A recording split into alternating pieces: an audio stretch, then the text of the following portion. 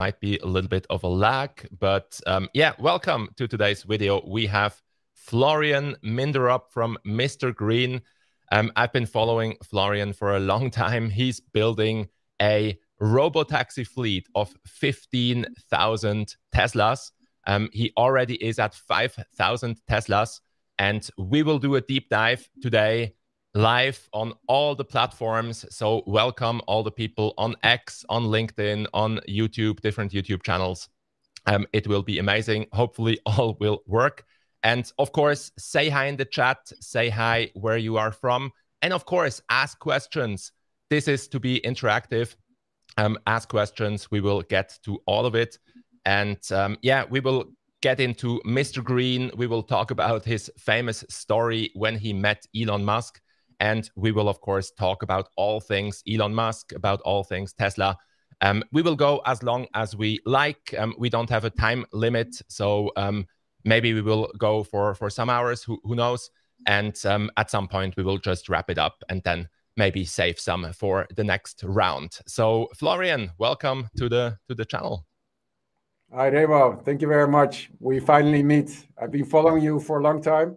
And I'm very happy that I'm here on this channel. And first time live for me, so I'm very excited to get some questions. And I'm also very happy to be able to show something about our company, MisterGreen. As I told you before, we would like to build in public more, to show people and to inspire people that what's happening, because we've been doing it for 16 years, but there are still a lot of, how do you say it,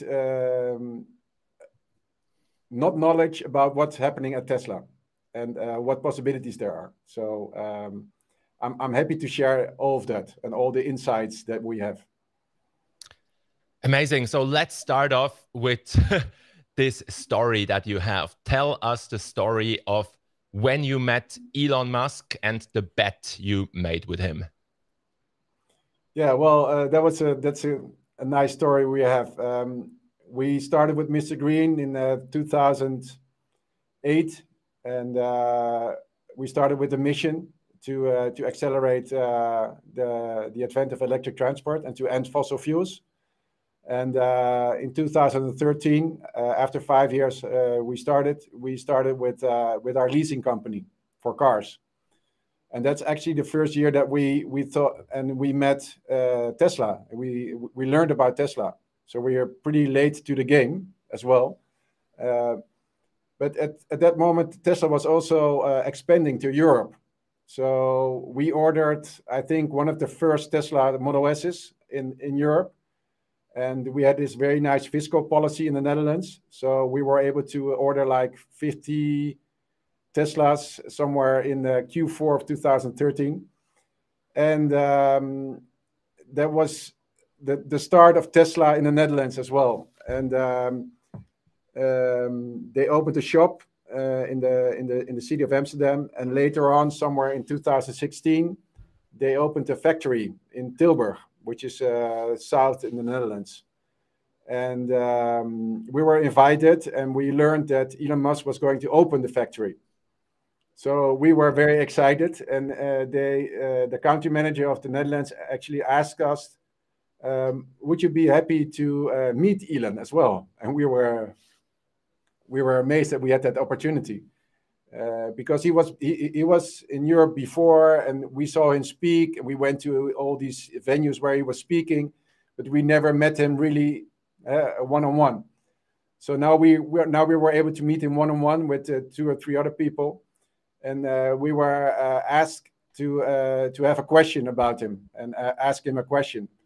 But on the way up to the factory, we thought, no, we're not going to ask him a question because he has had every question in the world already about Tesla.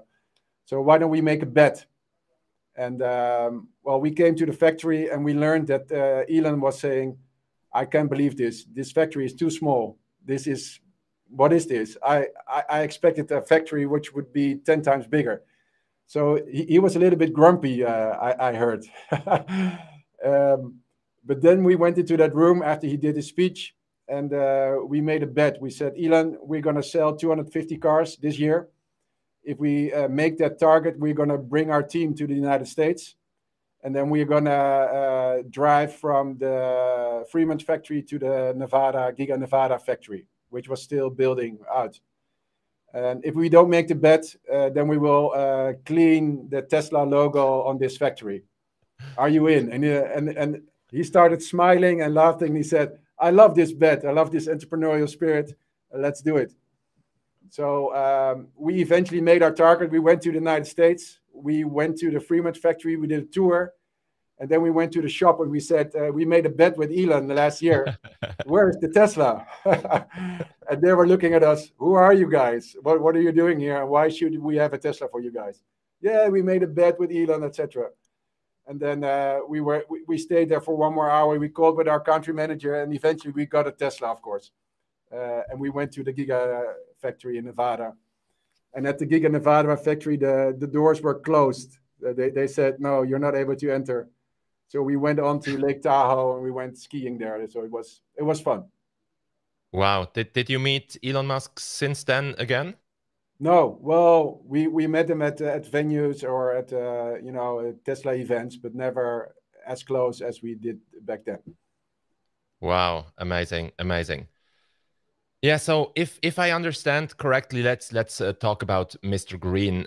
If I understand correctly, you are a leasing company, or maybe better understood as a subscription company, so people can lease or subscribe to Teslas from your fleet.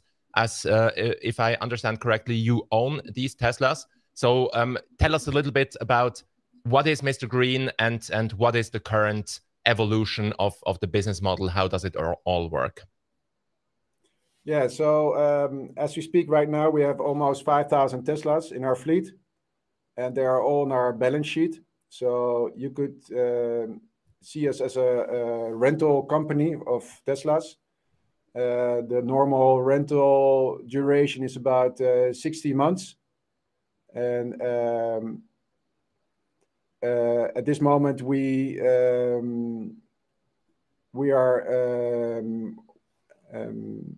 Sorry, I got a message from you that the video is not good. I don't know. Yeah, just we're building in public. So in the spirit of building in public, could you check the settings and make sure that you are streaming on the full high definition? Yeah, I'm on a full high definition, 1080. Yeah, perfect. Yeah. I just wanted to make sure that we have the perfect, the best possible quality. Everything's good. Okay, great.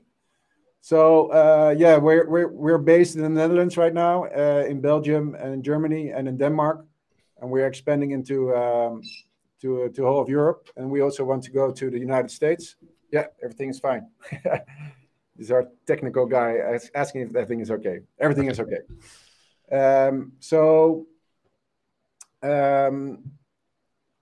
We are a typical lease company, because a normal lease company, they just buy the car, they rent it out, and then they sell the car. But we are building a Robotaxi fleet, so we want to keep the cars. So after 5 years, we get the car back and we just put it into what we call a redrive contract. So that's actually a very interesting value proposition for our clients, because we're able to offer an old Model 3 or Model Y or Model S or Model X at a price which is about 100 to 200 euros cheaper. And the Model S, X, Y, or 3 is updated by software, so it feels like it's a new Tesla. So it's actually a very interesting value proposition. And at this moment, about 30% of our fleet consists of second-term redrive contracts. So I think that's going to be our future as well, that we're going to buy more cars which are older. And at this moment, we have about a 40% FSD uptake ratio. So 40% of our clients are actually driving FSD already in the Netherlands and in Germany and every country where we are. And that's FSD Alpha, of course. It's not the FSD Beta we know about in the US. We're really looking forward to that. But our aim is to build a fleet of Teslas with 100% uptake rate. And we actually believe that we have the same idea as Tesla. We want to bring the cars as affordable as possible. So we also have an affordability strategy. So we're also looking at the total cost of ownership. We want to drive that down. And we see that in our redrive contracts, the total cost of ownership is actually decreasing by 30%. So people are able to drive a Tesla at a 30% reduction of the cost, even with FSD. So what we're also doing for our clients is that we want to really get them hooked on FSD. So there's still a lot of uncertainty and doubt and a lot of fake news about FSD. But if you drive it, and if you drive it after 2 months, and we take FSD away from you, you're lost. You say, no, I want FSD back. Please give it back to me. So at this moment, we offer FSD for 45 euros a month, which is really cheap compared to what they offer it in the US for $200 a month. And that's a way for us to educate our clients, to educate that Tesla is more than a car. It's more about the software and about self-driving. So, yeah, so let's maybe zoom out a little bit and start from the beginning. So let's maybe walk through the whole customer journey.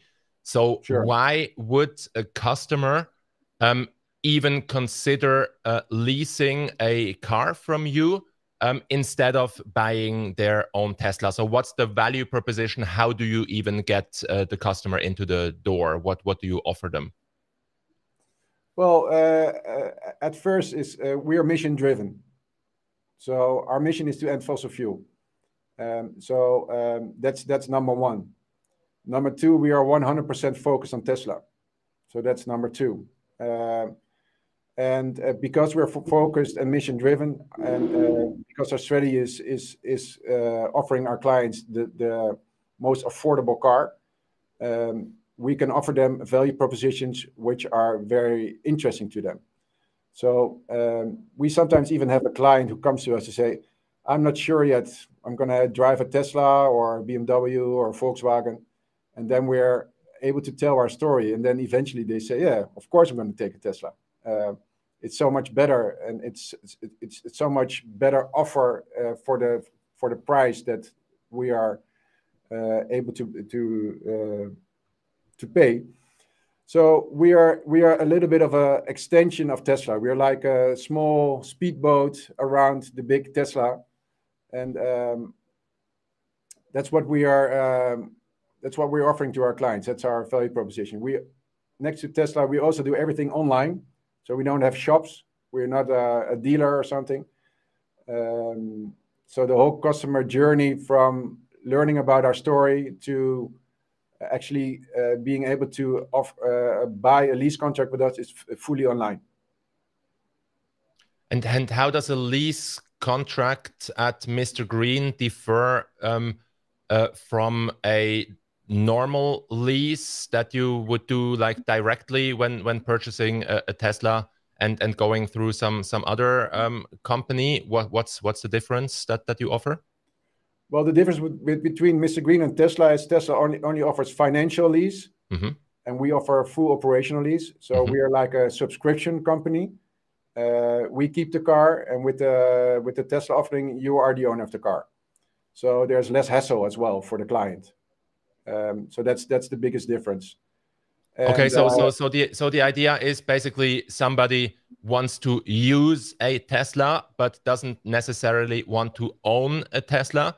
Doesn't want to maintain or just have the hassle of owning things. So you offer a subscription model, and what does this subscription model contain? So do you do the service? Do you do basically insurance? Do you offer a full package, or what does the client still have to do when they go with a lease with you?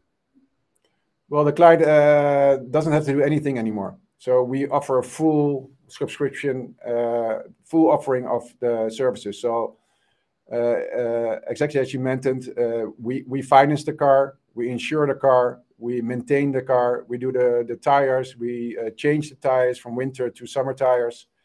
We also offer a charging solution, and we also offer repair maintenance services when you're broken down somewhere on the highway, that we are able to offer you a replacement car. Next to that, we are thinking of offering additional services next to the traditional leasing part. So we are also expanding into offering solar panels or other energy-related products, but also evolving into a car-sharing Robotaxi offering. That's still not something that we can offer right now, but it's something that we are evolving into. And that's why we're also 100% in on Tesla, because they are building already, everything in the car is already built to become a Robotaxi. So how long is a typical lease, and what are roughly the costs? So let's say somebody wants to lease I don't know, a Model Y or a Model 3. Can you just give me a rough estimate? How much would that cost, the full package per month? Right now, maybe in Germany or in the Netherlands.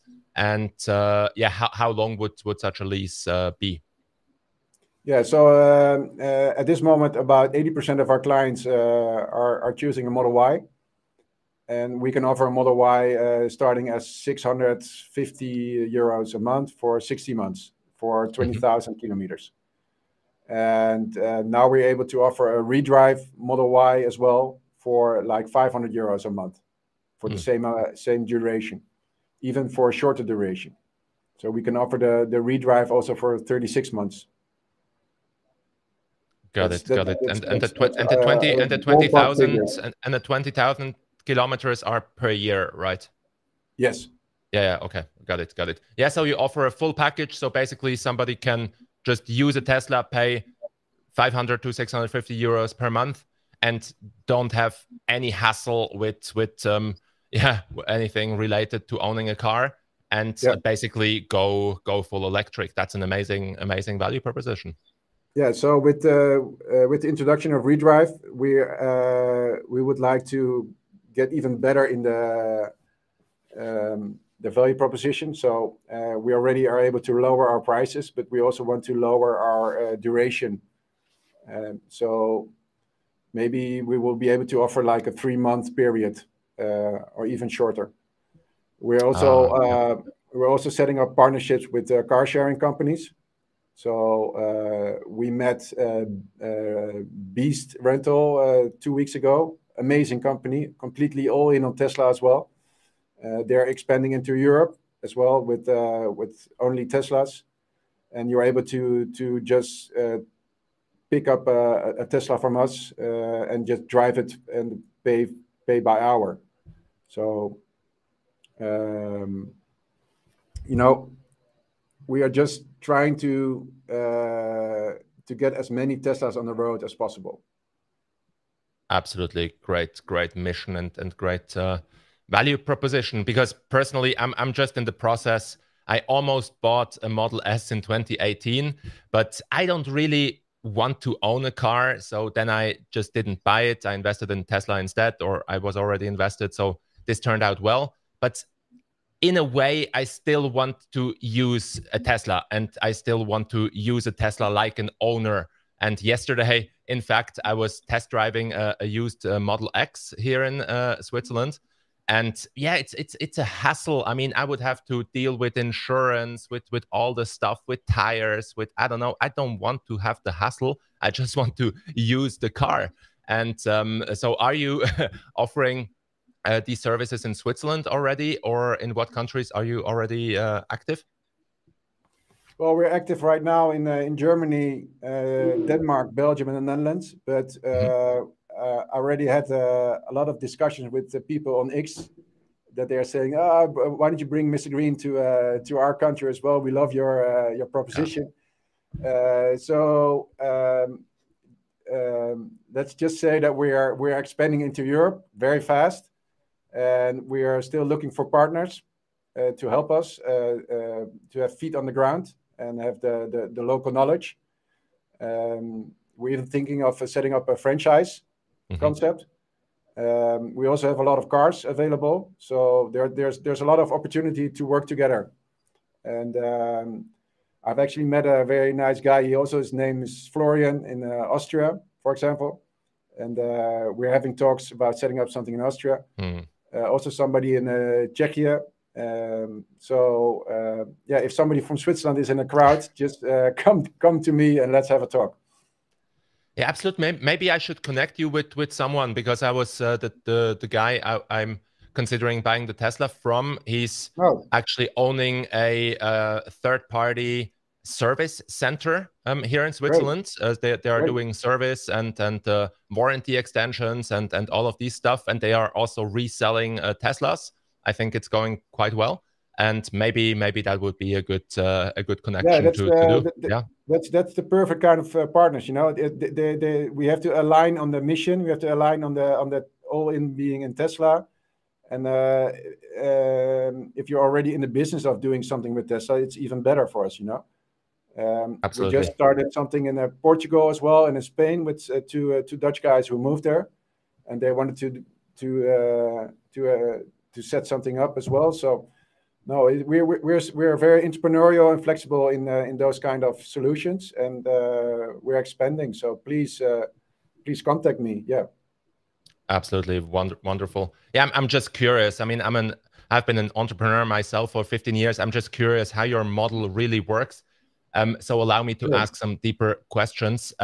So how does the financing work?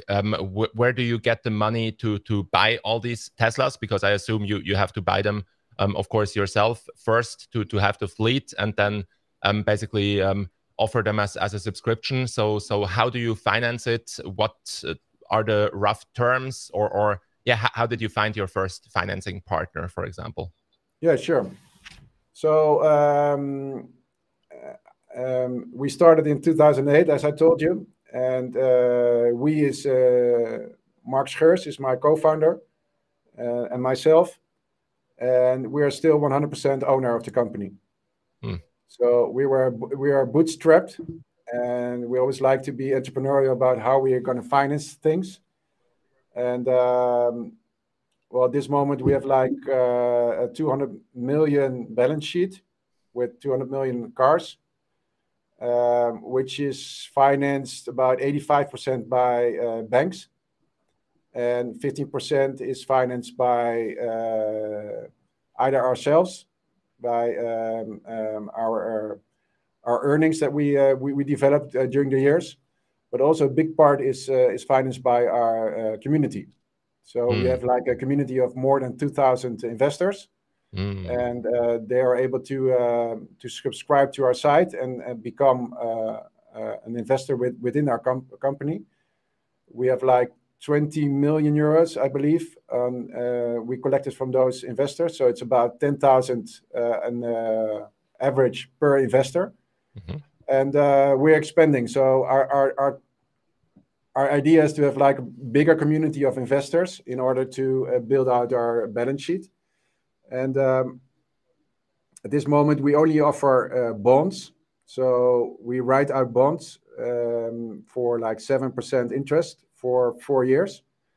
But we're also thinking of setting up a kind of a crowd equity offering, which could be very interesting in combination with FSD, and especially with Robotaxi. So it could be like a combination of equity and a bond offering. So you have the safety of getting some interest, and you have the upside of FSD and Robotaxi really coming into place and getting a kicker when that happens. Because there's, as Elon said, there's a big opportunity and a big appreciation of the car if that happens. I mean, it's going to be 5 times more useful and therefore also 5 times more valuable. And that's the basis of our whole idea, is that's why we keep cars, because we think the car is going to be actually more valuable during time. So normally the asset, the car, is depreciating. And our financiers also want to depreciate our cars, and we do that. But we also know that with software, the cars are getting better, and they're actually going to increase in value. So that's the offering that we want to give to our community to help us grow our mission, help us grow our fleet, and people are able to enjoy the upside as well. So basically, people that invest with you, the 2,000 investors, private people, they can give you, for example, 10,000 euros, and then they can earn something like 7% per year in interest for 4 years. And after 4 years, they will get the initial money back. Is that roughly correct? Yeah, that's the offering that we're offering right now. That's the only offering we do, but we're actually making some progress in setting up new offerings as well, which I just explained. But this Absolutely. is the basic offering that we're offering right now, and people are able to just subscribe to us, and then the whole process is also online, and they can join our mission. Yeah, so let's talk about, you mentioned depreciation. I'm really interested in that. So from your experience, if you buy a new Tesla, for example, if I would now buy a new Model X, a basic version with FSD, etc., costs roughly 104,000 Swiss francs, so roughly 104,000 euros. I'm assuming francs and euros are a one-to-one. So how much would such a car depreciate, for example, per year if I would want to sell it after 3 years, 4 years? What could I expect on the second-hand market based on your experience? Well, it depends. We have like a residual value table within our company. That's our core business. But there are a lot of assumptions which make that depreciation level variable. So at first, it's of course the entry price. So if you're able to buy a Model S for 100,000, it's different than if you buy it for 80,000. But roughly, the depreciation is better than an ICE car. So an ICE car roughly depreciates in 60 months to like 35, between 35 and 40%. Mm-hmm. And we have experienced that the residual value is above that. Mm. But there's also differences between 2013 cars, 2018 cars. There's a difference between a Model S and a Model 3, a Model Y. But that's the beauty of our business model, is that we don't depend that much on the residual value, because we keep the cars. We don't want to sell them. And the market is not really appreciating the real value of the car yet. What also is happening is that in some countries there are fiscal policies. So the fiscal policy is really having a big effect on the residual value as well. So that's why we're expanding into Europe as well, to make use of that difference. So that's about it. Yeah, maybe you have another question about it. How does it impact? So if Tesla lowers the prices aggressively, for example, I think last week Model S and Model X, I think roughly 14% price, lowered the price by 14-15%, basically overnight. So and maybe you don't have much Model S and X in your fleets, but what would happen if like the Model Y or the Model Y, if you say that's your best selling car, what would happen if the prices would just go down? Do you then have to impair your balance sheet? Does it have any impact on your balance sheet? And how do you deal with these price fluctuations? Well, at first, we already knew that Tesla would lower their prices when we started. As ARK Invest told us, everybody in the Tesla community, with Wright law and Moore's law, for every doubling in production, the price will go down by 20%. So we knew beforehand that prices would go down. So that's one. And we also think that prices will keep going down. I mean, the Model 2 is coming for 25,000 euros. It's a lot cheaper than the current Model 3 of 40,000 euros. But there's also differences in categories. So that's one. About the impairment question you said, the only reason to impair our cars is when we don't have a contract on the cars. So as long as we have a contract on the car, there's nothing going on. When the cars are standing still, then we have something to explain. That's actually the risk. Makes sense. Mm-hmm. Yeah.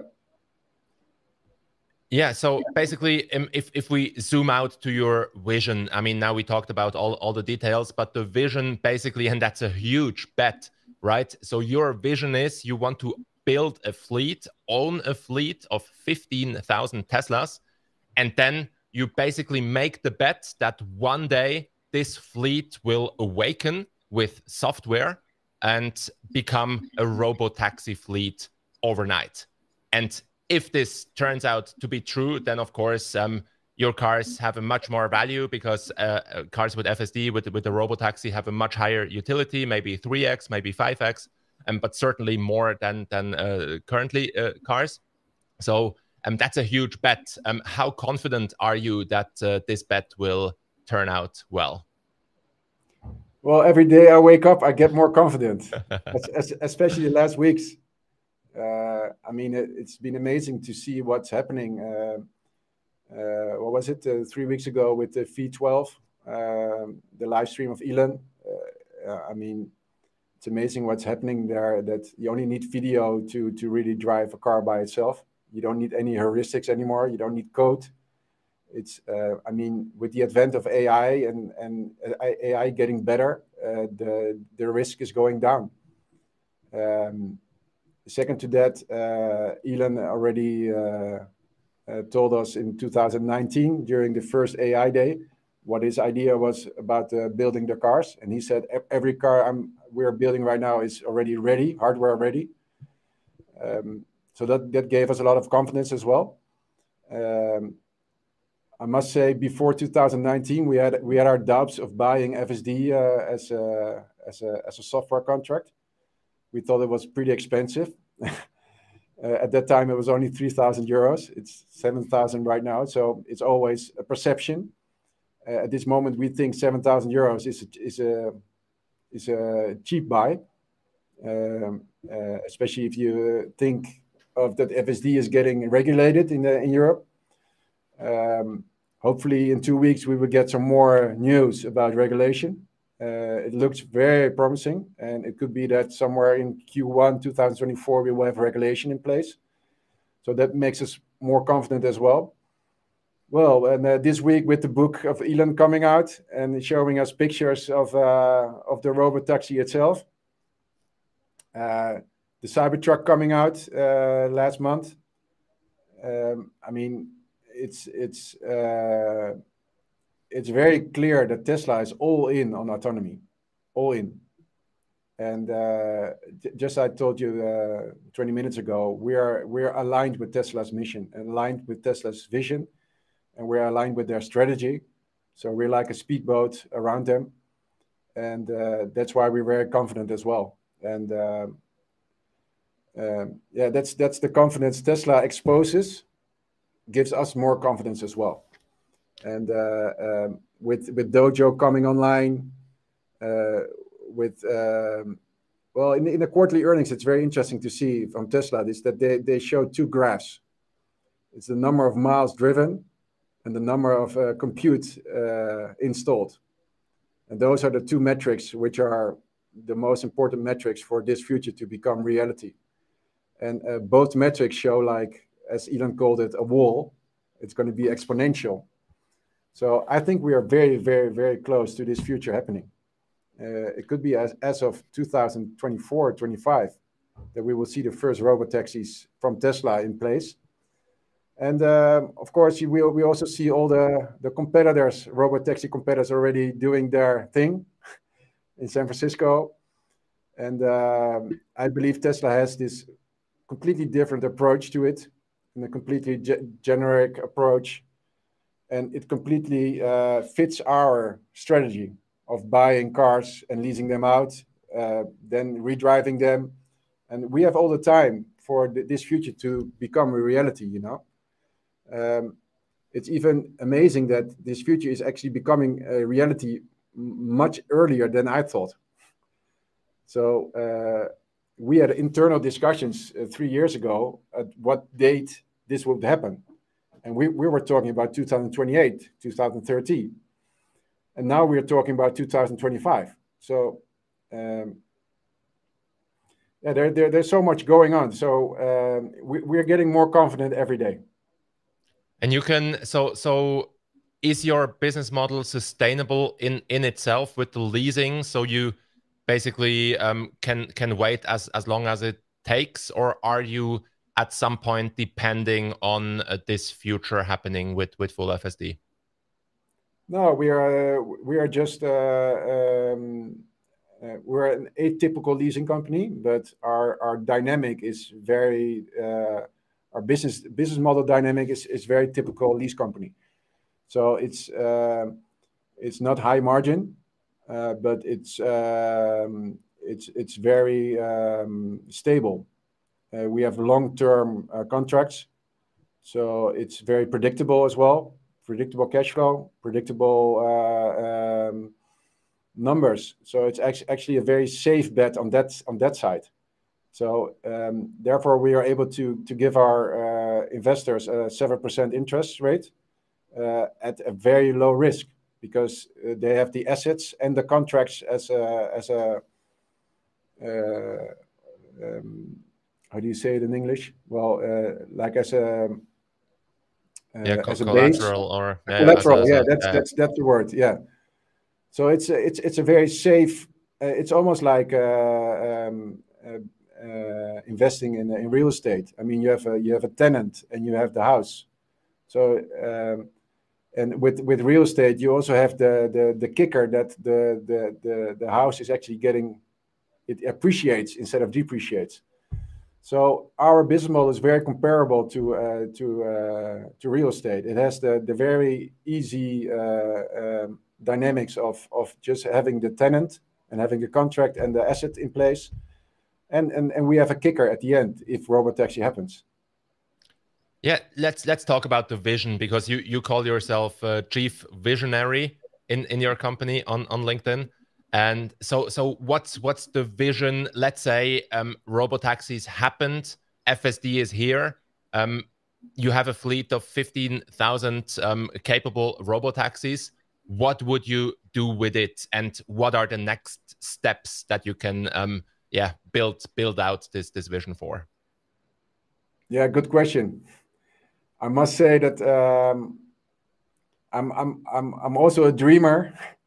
But I call myself a visionary, but I don't know if I'm a true visionary. You know, I'm just an entrepreneur, loving what Tesla is doing, and you know, the first step for us is actually converting that fleet into a robotaxi offering, and we can have like we will come at a kind of a decision point. Are we going to become the operator, or are we going to become like a leasing partner for all the taxi operators? Or maybe we can do both, you know. But we have the experience of leasing, so we can offer all taxi operators, maybe people who are only going to have like a fleet of 20 or 30 cars. We can offer our services as a white label solution. So we call that a Robotaxi as a service solution.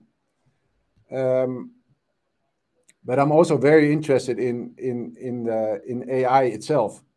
So what is AI gonna bring for solutions? I mean, and what is the AI solution Tesla is going to offer to other people and to other companies? Because with the current offering of their charging licensing, I think they're going to expand that. And Morgan Stanley talked about it yesterday or 2 days before, that they also probably will license their AI infrastructure.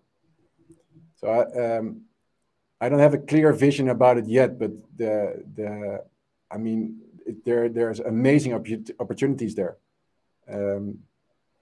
I'm also very intrigued by the humanoid. Maybe we can become a leasing company of humanoids. Maybe Tesla's not going to do that. They're going to keep them for themselves. I have no idea. But it's going to be such an impact on humanity and on our society that I'm really into this new world. I mean, I've been into the electric vehicle world for like 16 years, and I got a little bit bored, about all the questions about electric charging and it's not possible, blah blah blah. And I gave the answer for 1 trillion times. So, and I reawakened myself by this whole AI story, and this story Tesla is actually making, and I suddenly realized that Tesla is the leader in AI, and I'm so happy that I'm already following them on the electric car part, and now I'm evolving into a kind of an AI guru as well for myself. So I still have a lot to learn, but I'm intrigued, and I'm reading every part of it, and I'm learning about H100s and etc. There's so much to learn, and with an entrepreneurial spirit, there's always solutions and opportunities. So let's us first become a Robotaxi operator or a Robotaxi as a service operator. Maybe we will become something of a humanoid operator, and maybe we will evolve in something even more interesting. I mean, I've learned that you are a big SpaceX fan as well. We've been invited by Tesla 4 years ago, I believe, to a launch in Florida. And I saw the two boomers coming down, and that ignited my passion for space as well, and for the things which are possible. So it gave me a lot of hope, a lot of hope for the future. A lot of at this moment, I think the world is in a shitty place. There's a lot of low frequency happening. This, that, blah, blah. And I think this is going to give us such a boost in hope and in energy and in, looking forward to this bright world we're entering, and we're entering it so fast that we have no idea that it's happening. I'm having difficulty to explain it to people because I have difficulty to just keep up with the things I'm learning. So I'm maybe we become a space company as well. That's what I'm saying. Maybe we're gonna rent out Cybertrucks on the moon. Absolutely, you need to think bigger. You need to become a leasing company for starships. You need to become a leasing company for boring machines. And solve the congestion problem in the world. You need to become a leasing company of domes on other planets. you could think much bigger. Definitely, yeah. And amazing. So how do you think will let's go back to robotaxis. How do you think will the day-to-day look like with robotaxis? So, for example, I would assume they would charge themselves. I think that's totally solvable. So what would be the job of the operating company of a robotaxi fleet, for example? What do you think? Just cleaning the car, maintaining, or what do you think is the main value a fleet operator can provide? Well, it's just the same things that we're doing right now. So it starts with financing the car. Mm-hmm. Then insuring the car. Obviously, Tesla's going to bring their own insurance. Maintaining, cleaning, yeah, that's also difficult for us, I mean, to get in the greedy, nitty details of what is actually going to be our added value. It's not very clear yet, but the only thing that we know is that if you have the assets, that's something that you already bring in as value, because our assets are already depreciated. So we could offer them at a very low total cost of ownership. So we could offer them at a lower fare for the people who are actually taking the taxi. So I've also learned in our models that we're making for the Robotaxi is that charging and having cheap energy is going to be very important. I don't know if you've learned about CERN. It's a guy on X as well. He's made a very nice Robotaxi model. We're actually going to work together on making a Robotaxi model for operators. And we're gonna use our inputs from our business to make that model. But he already explained that charging is actually going to be a big has going to have a big effect on the total cost of ownership of a Robotaxi operator. How is he called? How do you spell him? CERN. I will look it up. Okay, perfect. I can put it to the show notes later. Give me 1 second. Yeah, sure. CERN Basher. So his X account is at CERN, CERN, and then BASHER.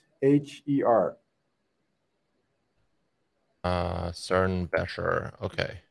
Yeah, he was interviewed by Herbert on a week ago. Yeah, I put it into the chat if anyone wants to check him out. Yeah, perfect. I will also put it into the show notes later. Amazing. Okay. So we were talking about robo-taxis. Yeah, exactly. Energy. So how do you think about energy? Because I'm a little bit worried personally. I mean, I've been looking up the charging infrastructure here in Basel, Switzerland, where I live.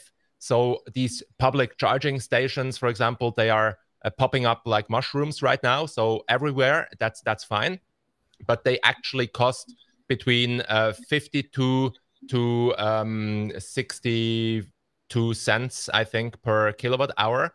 So it's actually not super cheap to charge there. And of course, people who just rent an apartment, they don't have a garage necessarily, so they can't charge themselves. So I think the realistic scenario is that most people before the Robotaxi world, of course, will use these public chargers. And I think there will be a huge, like, not conflict, but just a huge, disruption of the whole energy business. And I think that the power companies still have, basically a monopoly, and that they will just keep rising the network fees and all of the fees associated with it, so that in the end, it will still be relatively expensive to charge. So how do you think about energy? Are you thinking about, I don't know, doing long-term contracts with power companies? Are you thinking about generating energy yourself with solar farms, with hydro, with wind? How do you think about it, and how do you think about the trajectory we are on regarding energy prices? Yeah, well, I think in the future energy will be near to zero, because the marginal cost of sun is near zero. So the future price of energy will be zero, but in between that, there's going to be a lot of hiccups.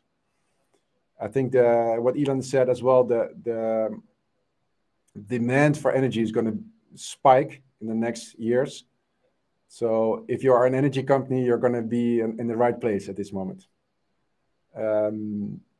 We have been in the charging business for 8 years as well. We have set up our own fast charging stations. We sold our company to Fastnet, one of the leading charging station operators in the Netherlands.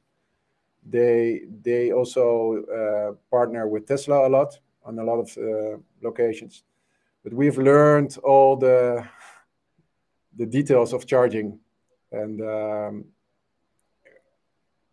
charging will be very cheap in the end. But at this moment, there's a lot of infrastructure build up, which makes charging very expensive.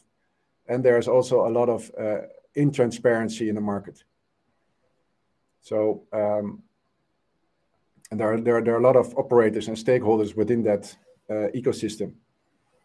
But we've learned from Tesla as well that they are the clear leader in charging. And they, with their affordability strategy, have made charging very cheap. And they're not a leader by like 5%. They're a leader like big. The number 2 is very far away. So I think for the charging solutions, we have to really rely on Tesla at this moment for the next coming decade, I think. They're going to be the clear leader. And they are already lowering their prices every year. So they are coming down in their prices. And they also showed that they are coming down in their operating costs with charging as well. So they are able to lower their prices. From other charging operators, I have no idea if they are able to lower their prices, because there's a lot of initial investment costs associated with the whole business model. But the energy itself is very cheap. So our price for energy we paid at one of our fast charging locations was like X taxes, was like 9 cents per kilowatt. But if we grew our take rate and we took more energy, it would fall down to 1 cent. Oh wow! So there are buckets, and if you take a lot of energy, you fall into the first bucket. So it's going to be very cheap. But what makes energy also difficult is there's a lot of taxes on it. So we have to see how government is gonna work on that as well. And also the grid at this moment is not made for the future that we are thinking about. So that also makes it difficult. But I'm very interested in what Tesla is doing with their Tesla Energy retail plan. They just started in Texas, and in Australia they're starting as well. Mm-hmm. And they are able to offer a full charge for your car for $1 a day. $1 a day. Wow, that's cheap. Yeah. The question is, who do you think will disrupt the whole energy sector or make it ready for this new world? Do you think Tesla will do it themselves, or do you think we need more companies also helping with the disruption? Because I just feel that the energy business is so old, and a lot of infrastructure, a lot of fixed costs, just a lot of infrastructure that needs to be paid for. How do you see the transition and the disruption of this whole energy sector to finally achieve the super cheap or even free energy we are all hoping for? Well, obviously, it's not going to come from the existing parties, because they have all this legacy. They don't have the culture. They have all these stranded assets on their balance sheet. So we need companies like Tesla, and there are also smaller companies who are doing their fair share as well. But I think Tesla is going to be a clear leader in this space as well. And that's because they are coupling hardware with software, and they have a clear idea of how they are going to conquer this market. But there's also a lot of regulation in this market, so that makes the rollout a little bit slower than with cars, obviously, or with software itself. But I think their whole idea of their virtual power plant is amazing. And in this whole energy transition, we just need a lot of batteries. cheap batteries. And that's also a part of our idea as well. If cars are not available for the Robotaxi, we can put the batteries into a storage solution. So when we had our fast charging stations, we already had some used batteries from trucks, and we use them as a storage solution for our fast charging station. So I think the whole recycling of batteries will also help lower the cost of batteries, and therefore also lower the cost of energy. But I'm not an energy expert. I'm not into the energy market, so I don't think I'm the right person to make this call. I'm just following what Tesla is doing, and we had some experience in the charging business, but I'm not an energy market expert. You should ask Matt Smith, for example. Yes, absolutely. Yeah. Absolutely. So how do your customers charge their cars? Is it their responsibility? Do they just use public chargers? Do they use their own electricity at home if they have a garage? How do your customers charge their cars? Yeah, it's their own responsibility at this moment. Okay, got it.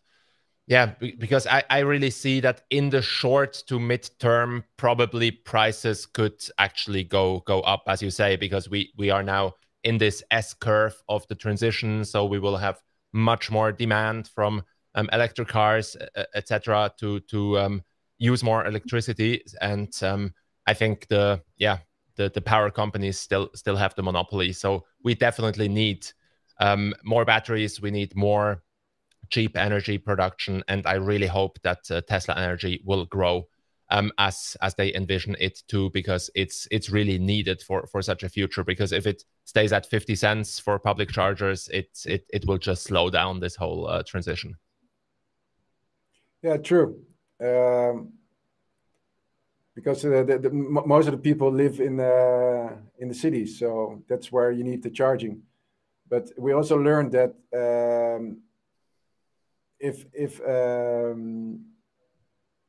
there's not charging available in the cities, people just charge their car just like they fill up their gas car right now.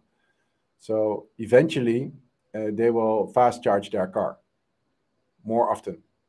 And if there are more people increasing the demand at fast charging stations,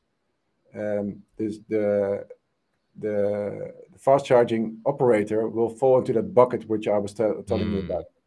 So they will be able to offer the prices at a lower price.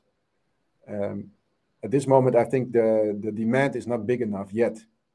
Even with 20% BEV adoption rate for new cars, it's still a drop on the total amount of cars which are driving around.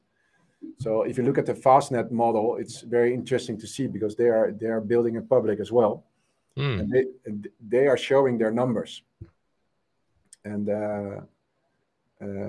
they are showing their business model, and they are also showing that they eventually are able to charge at a more cheaper price.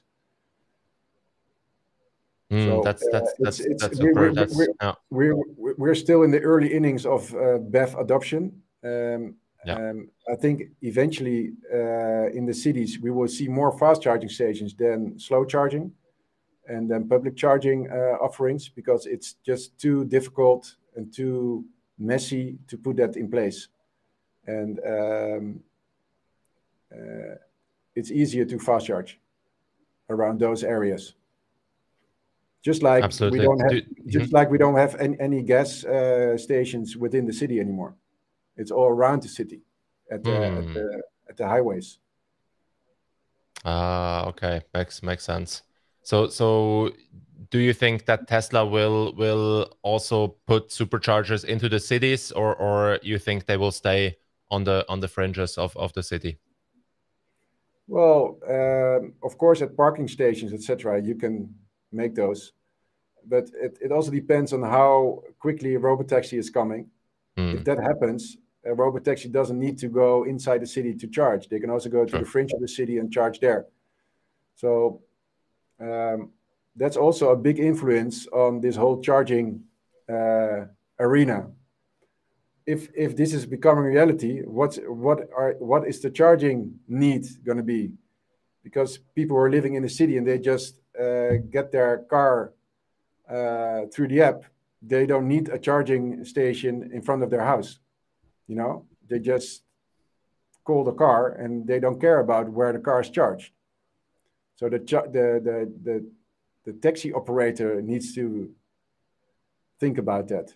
And I don't know if you know Revel. They are based in New York. They have these blue Model Y Teslas. They're amazing. They just put out the front seat, the right hand front seat, to give some more convenience to the people. But they also have their own charging locations, and those charging locations are not in the middle of the city, but at the fringe. They're already preparing for a Robotaxi future. Got it. Yeah, so the first you went all in with your company to Tesla in 2013. So do you still have 2013 Model S's in your fleet? And can you talk about the longevity of the car? So how long would such a car last in your experience? And how many kilometers, battery degradation, all that good stuff? Can you talk about the longevity? Yeah, so we don't have that many 2013 cars because we only bought about 50 of them back then. But they're still in operation, and some of them have more than 400,000 kilometers on them. Some of them they have already changed their battery during their guarantee period. Some of them had some bigger issues than the others, but clearly. The Model S's from 2015 and 16 are better than the 2013 built cars. So there's a difference. But we are getting our Model S's back from 2018 right now. So they are 5 years old, and we want to keep them because we think they're very well built. We now have experience in changing batteries as well. We have experience in changing other big items, and still our maintenance cost per kilometer is drastically low. It's lower than expected. So we already expected a low rate, but every year advances, we see that the kilometer price is still dropping. I've also seen and know about a lot of people who are already driving their Model S from 2013 for more than 600,000 kilometers. So, yeah, that's the experience that we have. Absolutely. So how long do you in your numbers? What's the age of the car you expect the car to reach, or with how many kilometers lifetime driving do you calculate in your numbers? Do you think that a Tesla could be in operation for 15 years and more than 1 million kilometers, for example? Or do you have an idea of how long such a car could be used? Well, from the cars before the last few years, we only think it's about 500,000 kilometers, 600,000. Okay. The average car drives like 20,000 kilometers a year in our fleet. So after 5 years, they only have 100,000 kilometers on their numbers. So after 10 years, it's only 200,000 kilometers. So we don't think that we're going to sell them after 10 years as well. So we have to see. I think the new build Model 3 and Model Y are built to drive 1 million kilometers, but we don't have the numbers yet. So we're just following Tesla in that. Absolutely. So you said the maintenance costs are even lower than you expected. So what does the maintenance look like for the average Tesla? Can you talk about that and compare it to gas cars, for example, if people are not aware yet of how low maintenance a Tesla really is? Yeah, it's about the. It depends how old the car is, of course. So with a normal gas car, you will get rid of it after 5 years because the maintenance costs are too high compared to the depreciation. But we see the difference with Teslas is that the maintenance costs compared to depreciation is actually staying very low. So that makes it easy for us to actually give a very interesting value proposition to our clients, because we still make a margin on that. So we drop our prices by 150 to 200 euros a month, but the maintenance cost is not accelerating. It stays stable. Of course, a Model X is different than a Model 3 or Model Y because there are more replacement parts and it's a more sophisticated car. But that's the exception on the other 4 cars. Do you have Model X's in your fleet? Yes, lots. I think about 400 of them. Oh, wow. Yeah, absolutely. So can you also talk about battery degradation? So for example, after 200,000 kilometers, when you completed two of those cycles with your customers, how much battery capacity is still left, or how much does it degrade, for example, per year in your experience? Well, it's between 80 and 90%. So it's closer to 90% than 80. So it's still very high. And the battery degradation, we always thought that because of fast charging that will go faster, but we have learned that it's not a very big effect. So no, we're also, it's something that we discussed like 10 years ago that it could be a problem, but as of 5 years we don't even talk about it anymore. You know, it's a non-issue. I'm actually quite amazed by the question. You know, it's not an issue. It's not something that we are. In the beginning, we were actually really managing the battery, and we were looking at it and seeing if it would hold up. But we're so confident about it right now that we don't even look at it. We are so working do you require your customers? Excuse me. Do you require your customers to only charge to 80%, for example? Do you manage that, or would it be also fine to go from 0 to 100% charges or is that still the case that you shouldn't go to 0 and you shouldn't go above 80 or 90%? What's your experience? Of course, it's better not to do it, but it's not an issue for us. I mean, that's something that we talked about a lot, like 8 years ago as well, because we also had other cars, like Nissan Leafs and well, all the other car companies, and they had a less sophisticated software battery management system. But I think the software battery management system of Tesla is so sophisticated it's a non-issue anymore. And we also first try to educate our clients about this, but we don't do that anymore. It's it's funny that you ask, because it's reflecting the history of my of a few years ago, you know. Yeah, I'm just trying to think what people might ask, or actually it's interesting to think from a fleet perspective, because we now have I think almost 5 million, or I don't know whether we already reached the 5 million Teslas on the road, or produced at least. So we have millions of Teslas on the road, and it's just interesting to think about the fleet management of the whole Tesla fleet, right? When we then think about 10 million, 20 million cars produced per year. So it might actually amaze us or surprise us on the positive side, right? How low the battery degradation is, how many kilometers or miles you can drive with one Tesla, and how low the maintenance costs are. So yeah, it seems from what you say that Teslas could easily be driven for 10 to 15 years or reach 500 to 1 million kilometers. So this shouldn't be an issue. And with the rate of innovation, it might actually get even better over time, right? So the progress is actually positive. Would you agree with that? Yeah, definitely. As I told you, it was something which was on our mind like 8 years ago. But with the rate of innovation and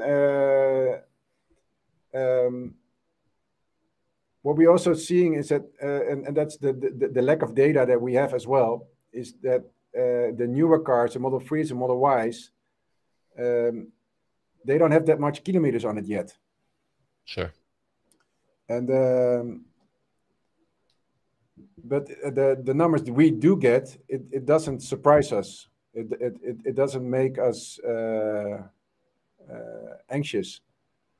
And of course, the older cars, the 2013 cars, they had some problems, definitely. Yeah. And we don't have any of those anymore in our fleet. But I think the cars who are coming out of Giga Berlin and out of Texas and out of Shanghai right now, I think they are all capable of driving 1 million kilometers. Wow. But I'm not the guy who is able to tell you if that's really true. I mean, Yeah, I don't have the numbers yet. Absolutely, absolutely. So you said you also had experience with other brands, like with Nissan Leafs, etc. And the battery management system was much worse there. So I would assume the degradation, etc., was worse there. Do you keep track of the current evolution of other companies, of other EVs? So have you tested, I don't know, VW ID3 or whatever, to see whether other companies made progress? Or do you think so basically the question is, what's the competitive landscape look like, and would you consider other brands for your fleet, or are you Tesla only? Yeah, we do that regularly. I'm not the guy who is doing that on a daily basis, but we have a team who's doing that. We have a scale of MisterGreen, and we have all these numbers that we're looking at from a different perspective. And it's funny, but every year we get this question from our financiers as well. Shouldn't you do this new car? It's coming out. It's amazing. It's from this and this OEM. It's going to be this price, etc. And then we say, yeah, let's take a look. And we already took a look, of course. And every time that we compare it to the current offering of Tesla, it's not good enough, or it's not cheap enough, or it doesn't have the range, and or it doesn't have the charging capabilities. And as of the last 2 years, we are focusing a lot more on FSD and on self-driving, and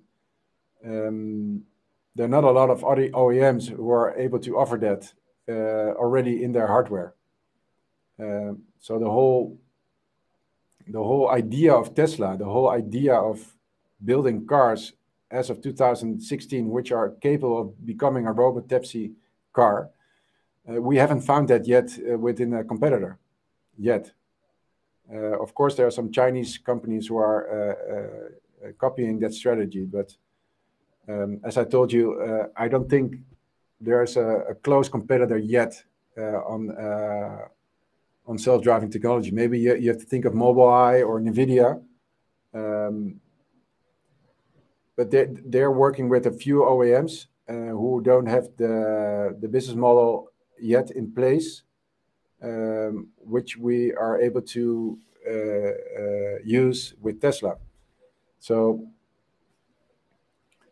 of course, we're looking. Of course, we're comparing. But Tesla always comes up as number one. And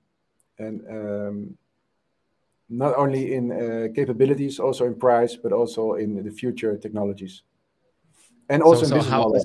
So how close are... So let's differentiate between the car itself and the FSD. I think these are two different topics.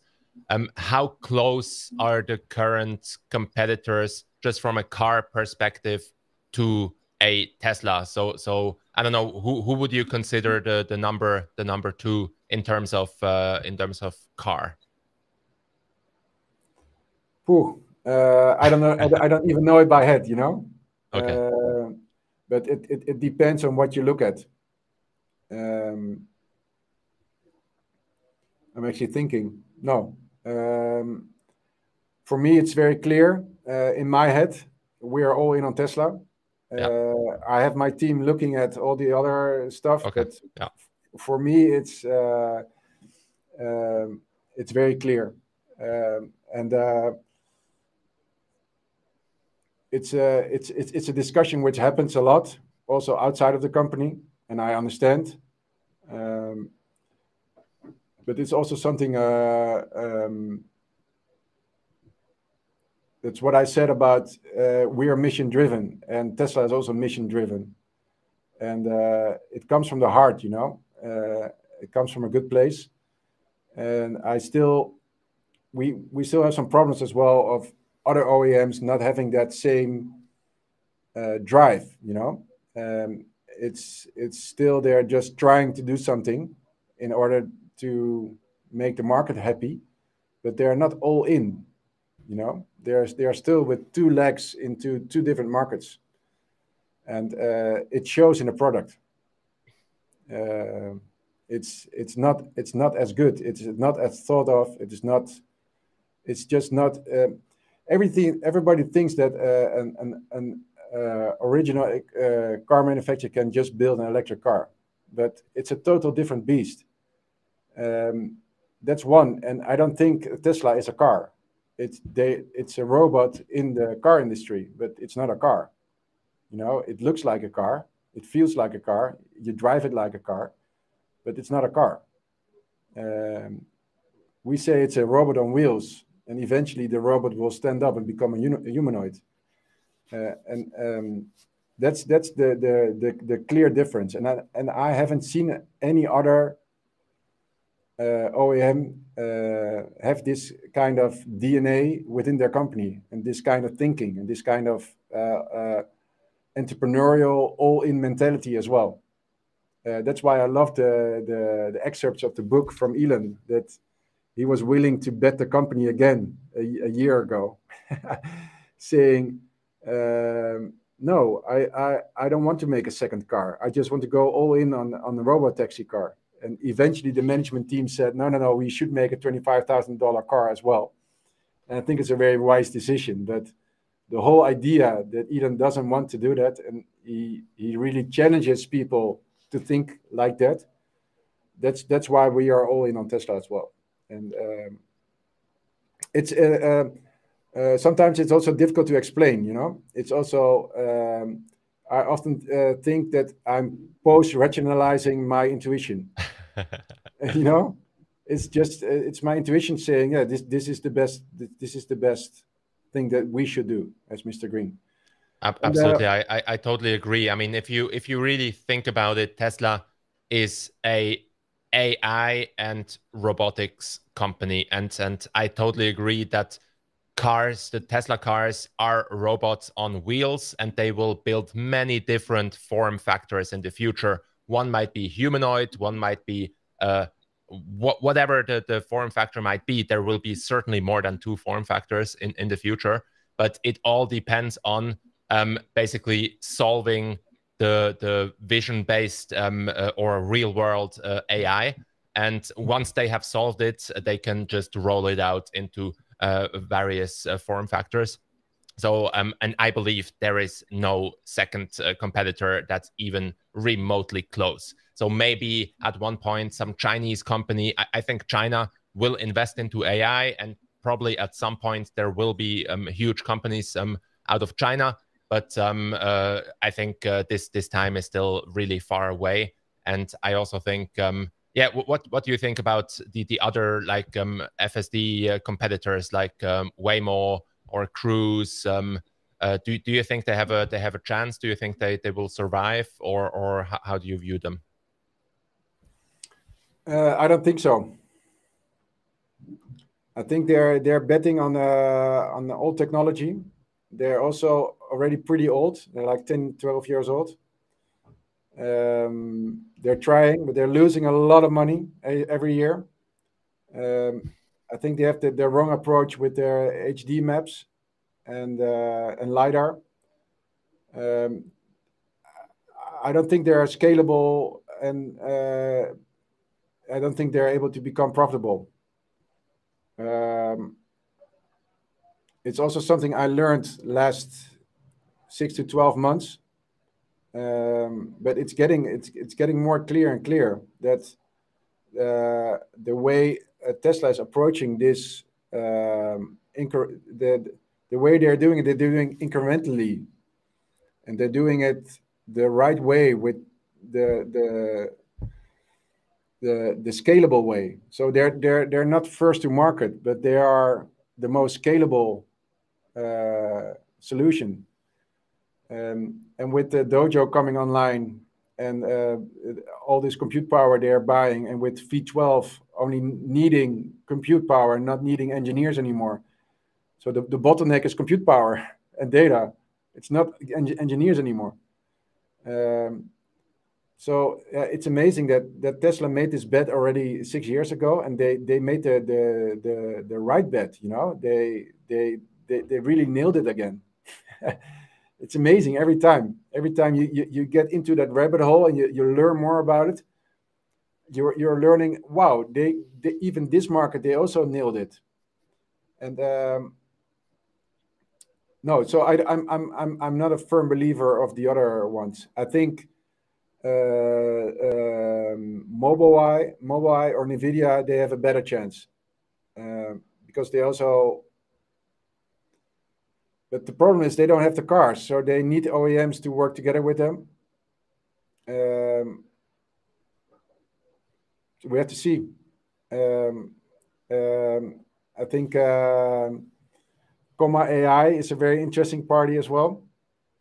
And obviously some Chinese parties, but I think the steps Tesla is making right now are huge. And well, the only thing I can do is talk about what every other expert is already talking about. So I'm just rephrasing them. It's for me, it's also very interesting to learn about it, and it's for me, it's also like a real life MBA, seeing everything working out and learning about how AI is actually developing and how business models around AI are developing, and what are the critical elements of the future business models around AI. What do you need in order to become the leader in the field? And those two are at this moment data and compute power. So, and I think Tesla is a clear leader in that. In this case. If you really think about it, I mean, it's really mind blowing, and I'm still trying to wrap my head around like the whole Tesla ecosystem. And I'm learning every day. I'm putting the pieces together. But if you think about it, they really have everything in place.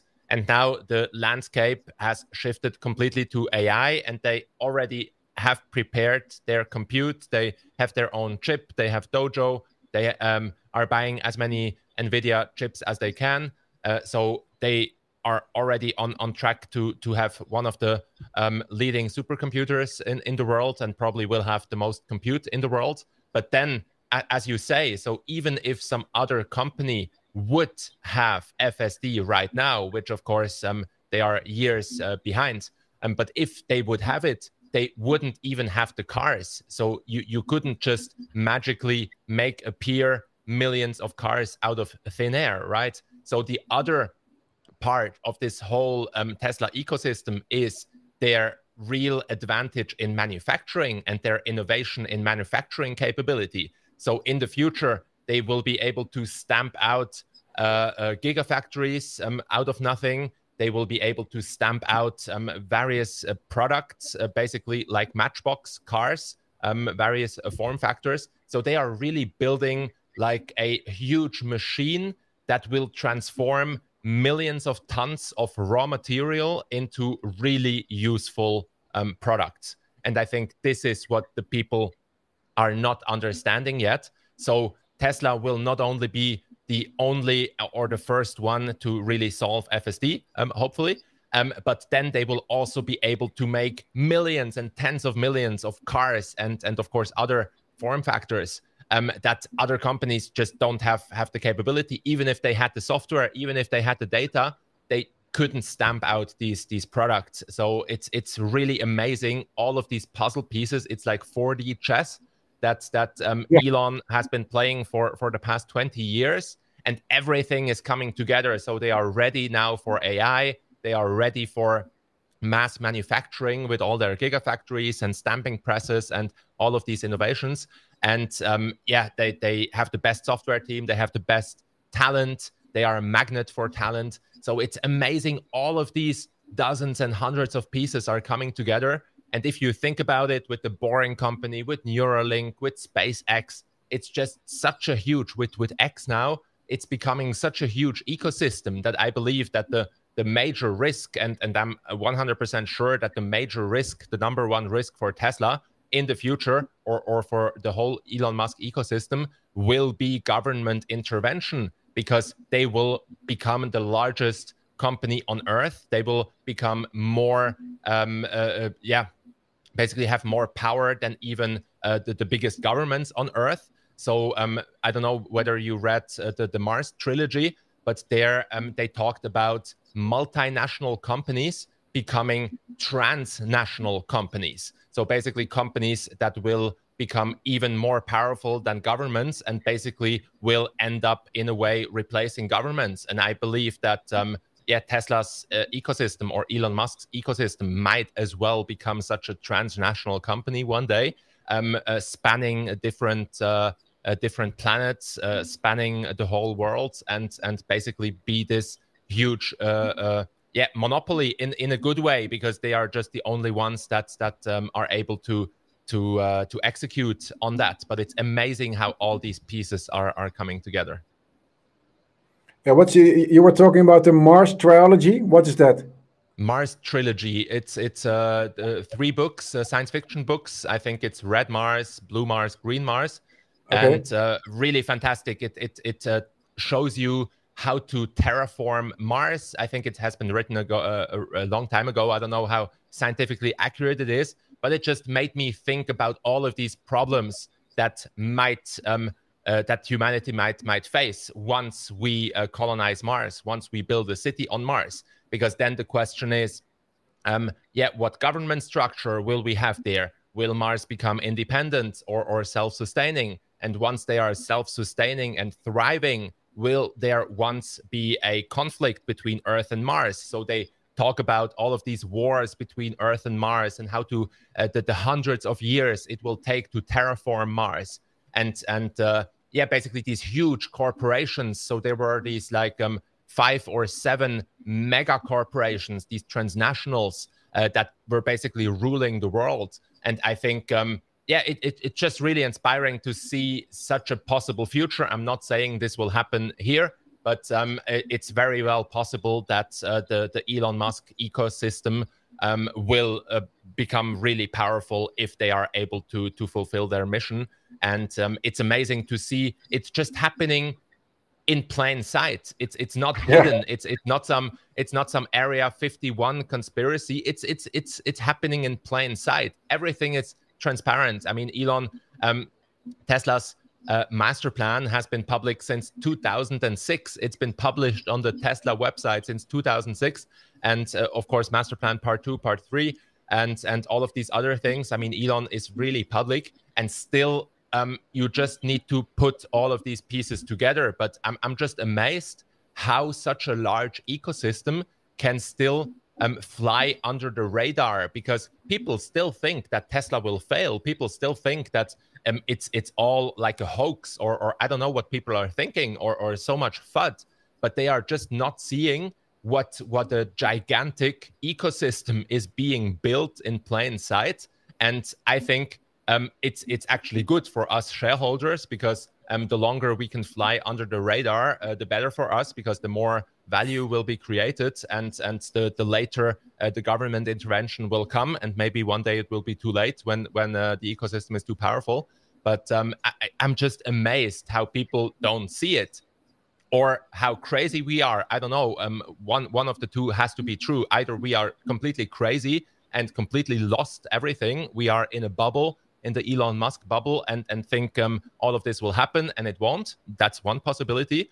Or the other possibility is everything is happening in plain sight, and nobody is able to connect the dots. And a few of us are connecting the dots. Of course, I think Elon's dots are much more connected, and he's already thinking 50 years into the future. But it's amazing when you start to put these pieces together, and I just don't understand how such a huge ecosystem can fly under the radar. Yeah, I'm totally with you. I'm also intrigued by your idea of this 8 transnational companies. I've been thinking about that as well.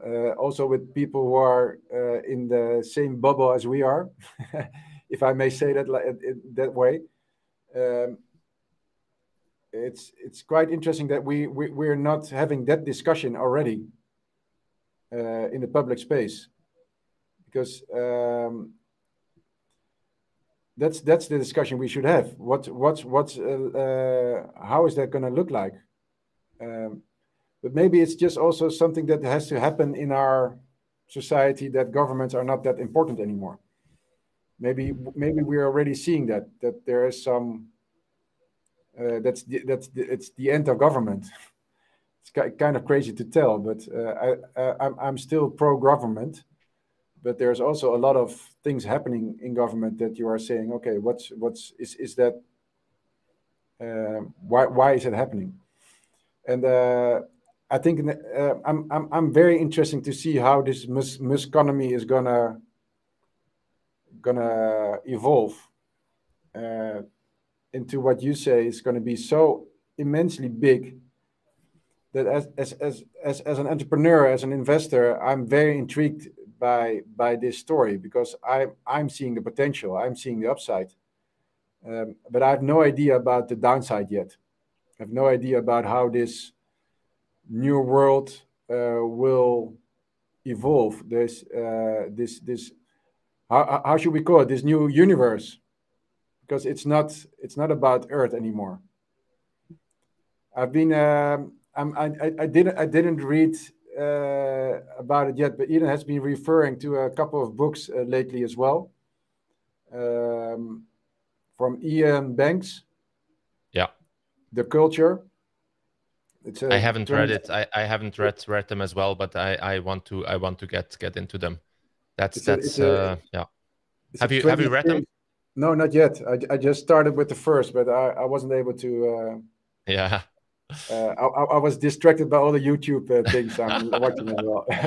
Yeah. So here is the it's actually the transnationals. So let's read it together, because I really think it's really interesting. So let me transnationals.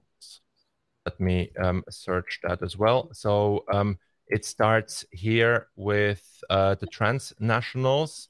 So transnationals were private mega corporations that ruled the Earth economy in the period of 2030 to 2100.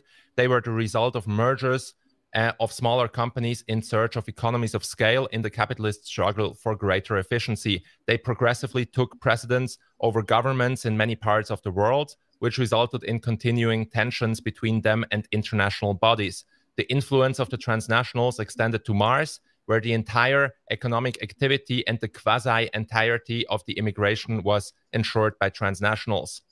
And then it evolved into metanationals. Metanationals were private gigacorporations resulting from the fusion of many transnationals in the decades following World War III in the later 21st century. The metanationals completely overtook national rule in terran affairs and became the new world order of the 2100s. And there were like the 5 or 6 metanationals in this story. But I just thought it was so interesting to just think about one possible future. I mean, I'm sure our future will be completely different, but it's completely plausible. It's completely plausible that these huge companies like Google and Amazon and Tesla, etc., will become really huge corporations, or even OpenAI maybe, or whatever it may be, Chinese companies. And then, of course, at one point, they will become more powerful than governments. It's in my view, it's inevitable. And then if you think about private companies like SpaceX that will start building cities on other planets or on the moon, etc., it will be really interesting, but it also will be scary, because there will be a lot of disruption, not just on the product side or on the technology side, but also potentially on the society scale. So there will be huge disruptions coming. Of course, we're talking about decades and maybe hundreds of years into the future. But then if we think about the AI world, if we think about the potential of an AGI that is being developed, if we think about Neuralink and the potential merger of humans into this AI world, it becomes really interesting. And the other trilogy I would highly recommend is the Nexus trilogy by Ramez Nam.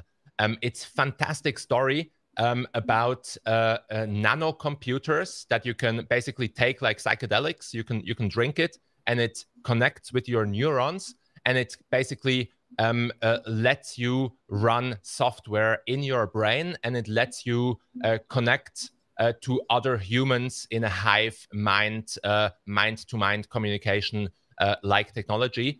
And the trilogy talks about how this Nexus is being developed, how it's being used, and then how it transformed the world. And I think if we just think about Neuralink, we might get to a world where we have such a nexus in our brain, where we can connect our brain to the internet, where we have mind-to-mind communication, where we can have real hive minds, because right now everything is external from us. If we think about X as the global consciousness of humanity, and because it's the most real-time exchange we have, but it's all external of us. Now imagine it all will be internal.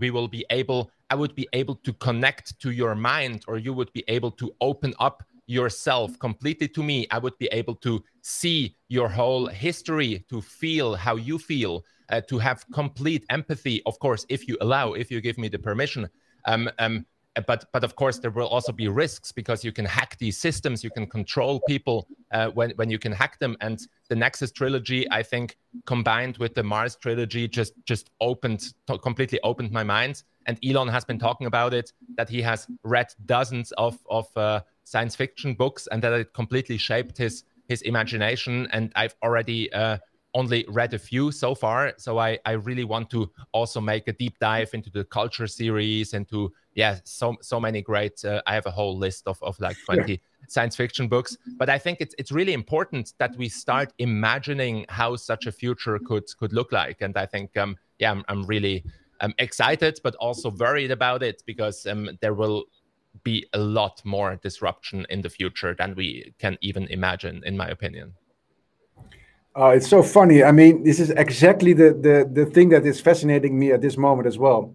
But I don't have the time at this moment to really dive deep into it. But I had a lunch with somebody a week ago.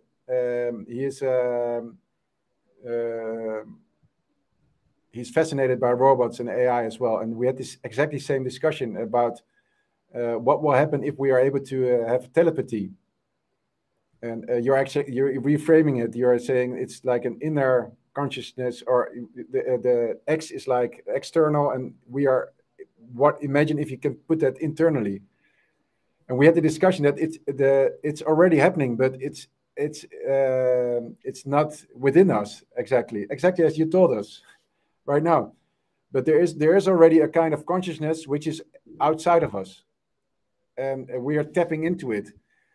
And that's also where my fascination goes. Why am I so fascinated by this X? Why am I so fascinated by this consciousness? Why does that intrigue me so much? I'm also very open to have this telepathy thing, because I think our mind goes so much faster than we can speak or we can express ourselves. And I sometimes, when I'm in meditation, when I'm just sitting and just being, I get so much more information than when I'm reading or doing anything else. So that's also fascinating. Where is that information coming from? You know, it's already there. The consciousness is more than the things that we are thinking. It's already something collectively. And we're entering a world where the technology is going to help us tap into that consciousness. It looks like, and of course it's frightening. But I was also very amazed by this documentary AlphaGo. You've probably seen it as well. It was already not 6 yet. years ago. AlphaGo, you haven't seen it? AlphaGo I saw, but I haven't seen this documentary about it. Yeah. Oh yeah, well, it's amazing. It's free on YouTube.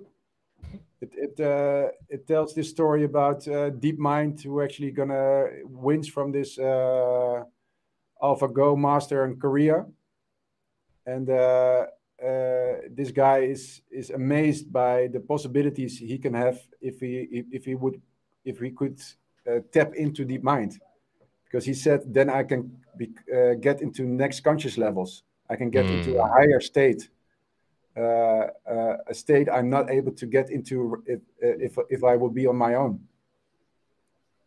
Yeah, it becomes really philosophical, because the question then in the end is, for me, will it all be a blessing or will it be a curse?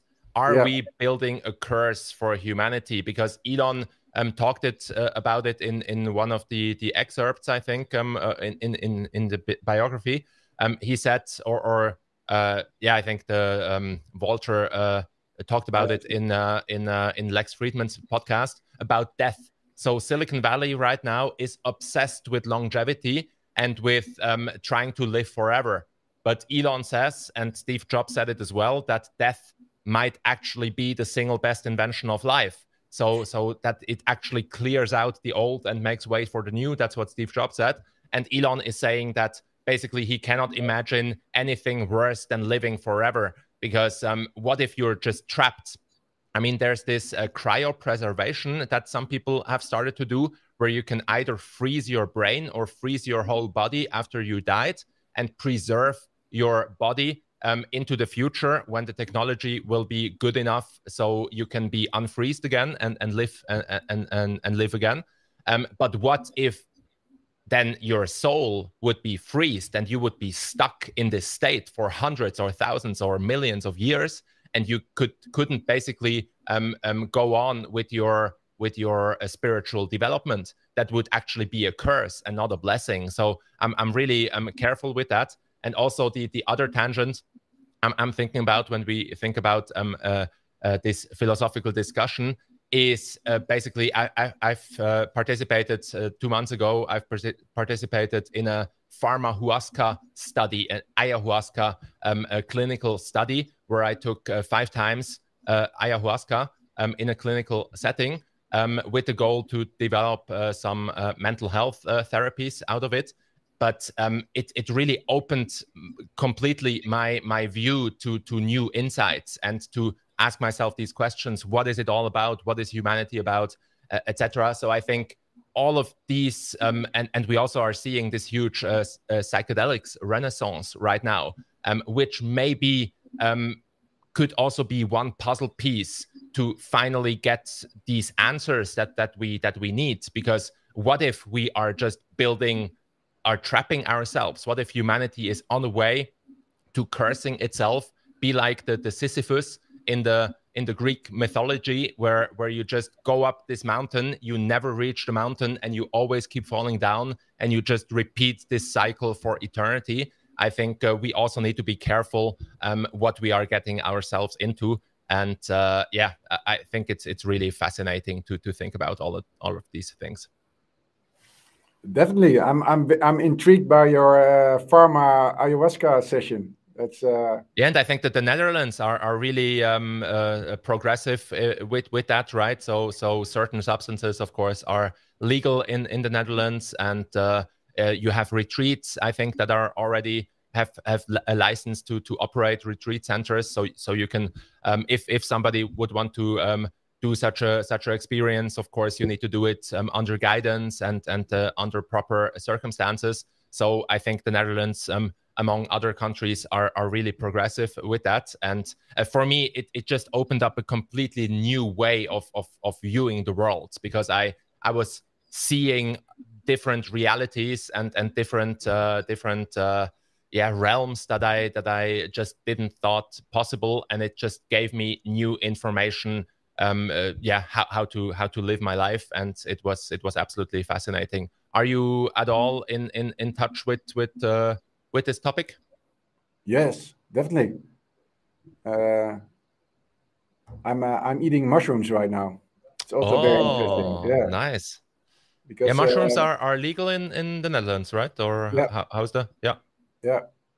And So what? how much do you take? Do you do microdosing, or what do you do?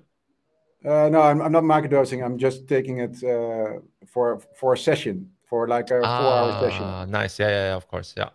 And I've been a breath coach as well, so conscious breathing. Ah, nice. Yeah. So I've been doing that for a few years now. Right now, it's amazing how you really get into yourself and into your body and what the body is actually telling you. So I've been on this spiritual travel for the last 5 6 years, Oh, wow. and I've learned that everything which happens outside is already inside. So also with the mushrooms, you go inside, you go into the softer, loving emotions, and I find it more intriguing than the new realms or the new outside stuff. I'm actually pretty good in that stuff, and being hopeful. And but I'm very open to this new pharma ayahuasca idea. It's I'm very interested to learn from you what you have learned from that, and Yeah, especially I've actually published a Q&A. It's on my channel. okay. You find it one of the last live streams. I was interviewed by someone I met on X, and he interviewed me. What my experience was, like Oh, one great. hour 1 hour Q&A. I shared everything. I really like to be public about these things, because the cool thing is, finally, in Basel, I grew up here in Basel. I've been here my whole life in Switzerland, but LSD was actually invented here in Basel. Yeah. Psilocybin has been first synthesized here in Basel. So finally, and actually the cool thing is that even though psychedelics were prohibited, and also the science was prohibited in most of the world, actually the science in Switzerland, I think Switzerland might be the only country where the psychedelic science never stopped. So it continued throughout the 80s, 90s, 2000s. It never stopped. And Switzerland right now is one of the leading countries for psychedelic research. So in Basel, in Zurich, in Bern, we have dozens of studies right now running. So I will be participating in another study in a few months, with also with MDMA, with 2CB, and with mushrooms as well, with psilocybin.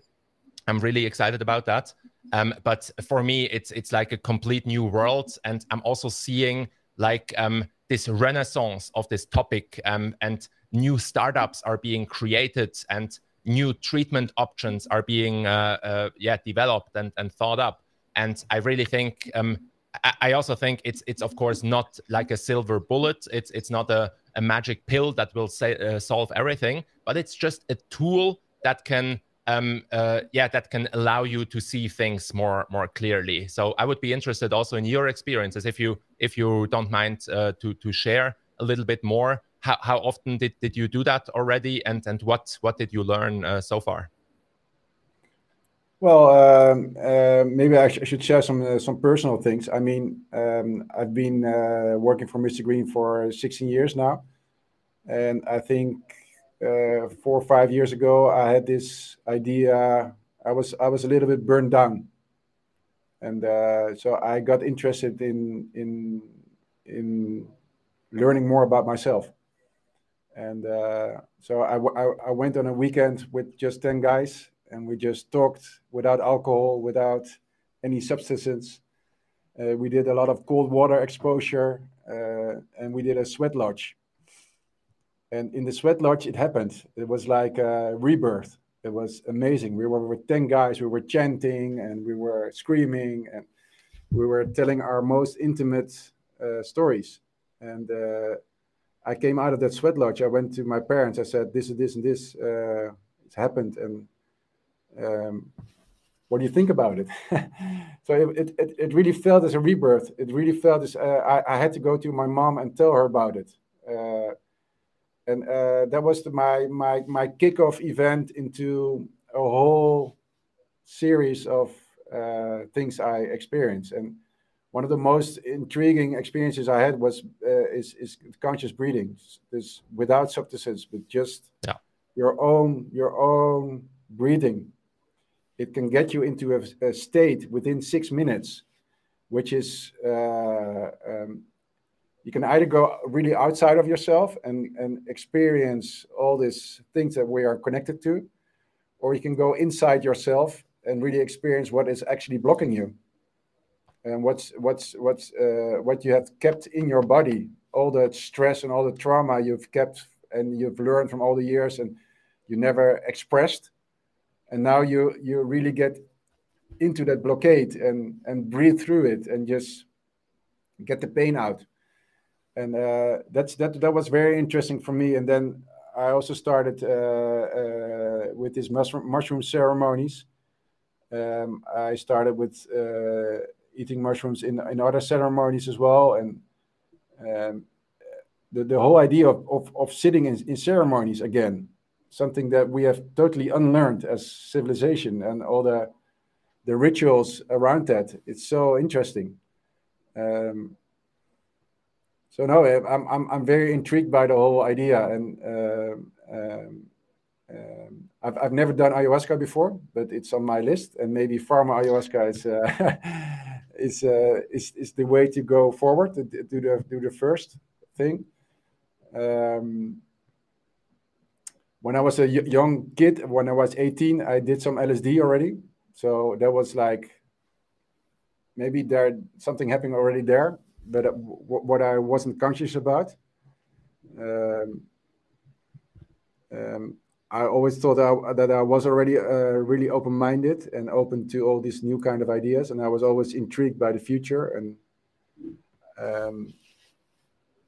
And I really like the whole idea that we started talking about Tesla and MisterGreen, and that we were talking about psychedelics and spirituality, and that's probably also why I'm intrigued by the whole Tesla story, unconsciously as well.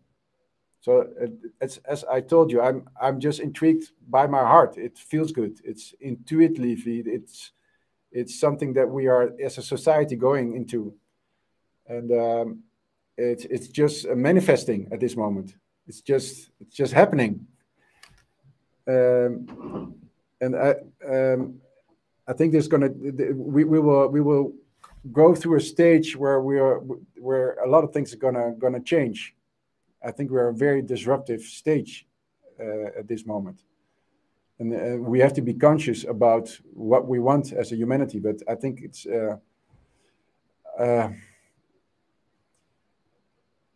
I've also read a book. It's called The Nova Saying. And it actually talks about that we are coming from an Anthropocene into the Novacene, and that we created technology already, but that we were meant to create technology, and that we are part of the evolution of technology. So How is that book called? Novacene. Novacene. Okay, interesting. And yeah, I think this is really important because in the end, it's about how will humanity's evolution continue? I think this is the big question, because we as a human race have always been like striving for progress. We wanted to reduce our suffering. We wanted to live better lives, and I think that's like deep down one of our key motivators. But the other motivator, of course, is also to understand, to make sense of how does the universe work, how did it all come to be. And I think these questions have also been with us for millions of years.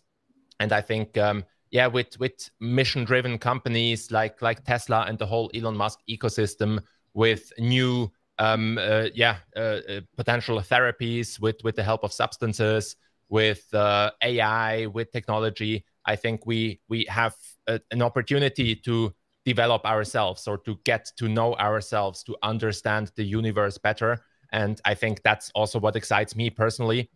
My personal mantras are learn and grow, and live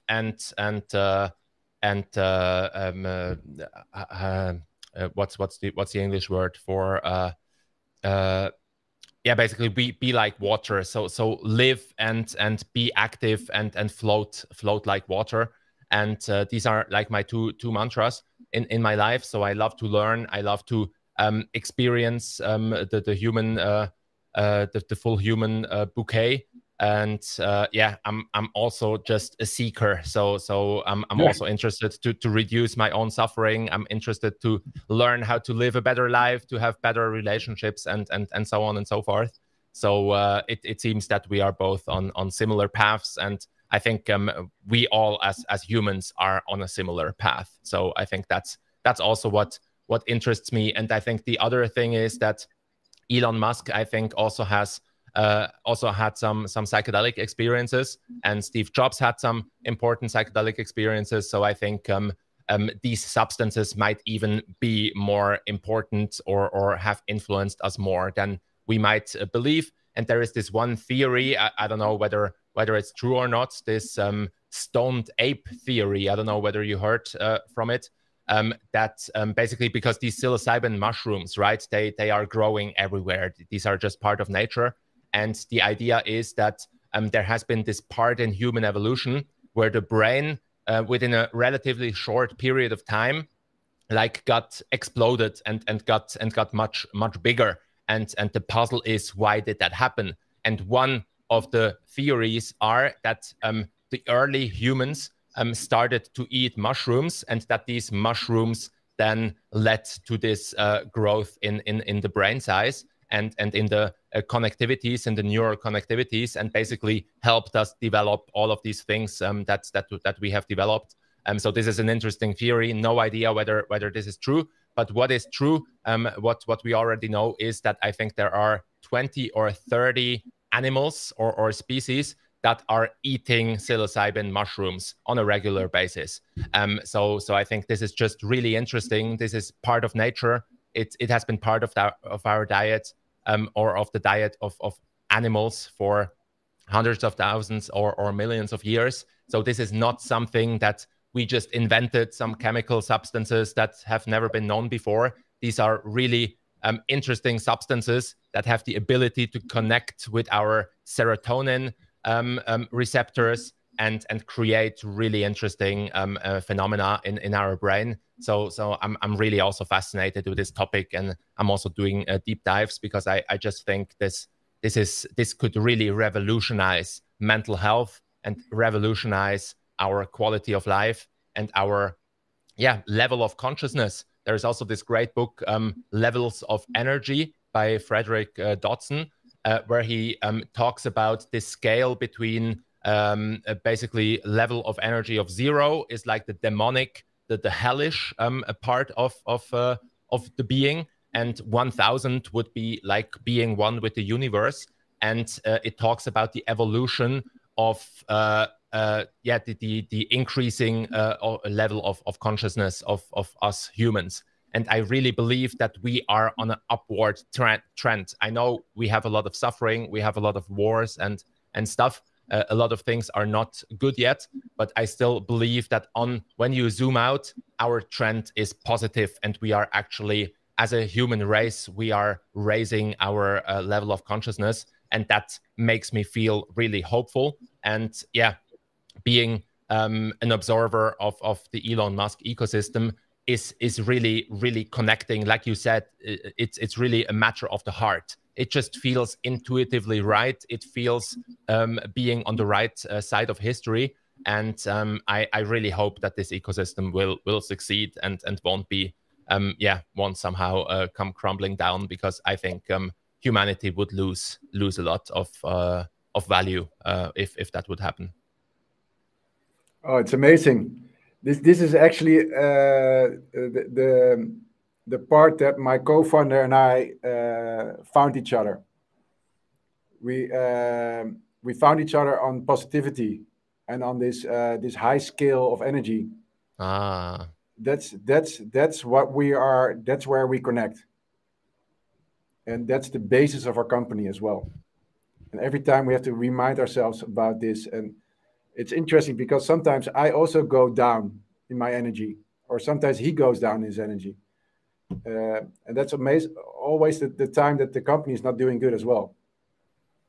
And when we reconnect and we are on that same energy again, then the company gets better as well. And well, you just said such amazing things. That's exactly what's all about. And that's why I also refer to the hope part, and that's why we are so intrigued by Elon always saying it's about hope. And I got it in one of my slides as well, because I said we went to the Giga Berlin opening. We can. Should I show some of your slides? Yeah, it's actually it's pretty cool because it's exactly what we're talking about. Perfect. So, let's do that.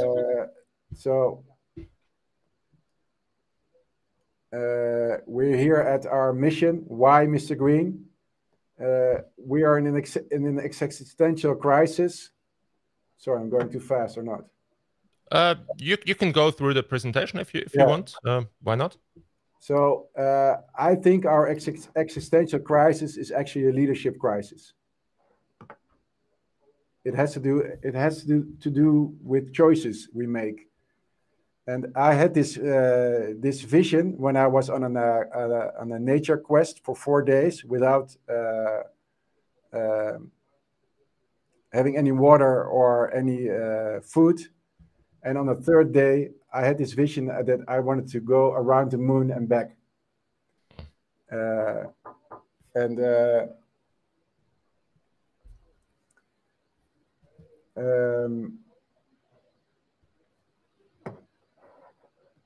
What I want to tell about that? Well, the whole idea is that it's not about going to the moon and back, but it's going to the moon and back. This one philosopher also thought about it. It's about reinventing yourself, reinventing who you are. He also says, "I love you to the moon and back." It's all about yourself. It's not about other people or the world or etc. It's your own universe, what you're talking about. So if you're at a positive level, the rest around you is also on a positive level. So we think it's a leadership crisis. We think we are still very hopeful. This is one of our slides from 10 years ago. We already said the sun shines every day. The old age is over. The 21st century will be the century of the electric car powered by the sun, etc., etc. And then our next slide, we are still hopeful. And this was last year. I came back from the Gigafactory in Berlin, and I saw this art form. And this is exactly what I felt when I came back from Giga Berlin. There was so much hope that there will be 2 million cars coming out of that factory. And this was in the middle of Berlin. And this is the statement Elon says, hope is so important. You want to wake up in the morning and think the future is going to be great. And that's what being a spacefaring civilization is all about. It's about believing in the future and thinking that the future will be better than the past. And I can't think of anything more exciting than going out there and being among the stars. And Wow. I love that statement. And this was the party at the Gigafactory with the coils from Nikola Tesla. So I thought maybe Elon is just channeling Nikola Tesla, and we're actually seeing a rebirth of Nikola Tesla. So obviously this is making some fun of this all, but this is our spirit of our company. It's about being hyper bullish. These are our gurus, Katie Wood, Tony Seba, Monroe, you know them. And then next slide, we are winning, etc., etc. So I just wanted to show you that after you were saying these beautiful words. I totally agree. And actually, it was one of the takeaways from one of my Pharmahuasca ceremonies that in the end, it's all about hope. And hope and love are connected. And hope and love are the main drivers of humanity, I believe, or at least these are the main drivers for me, because I also had some dark times in my life and I never lost hope. And hope always got me through the darkest of times.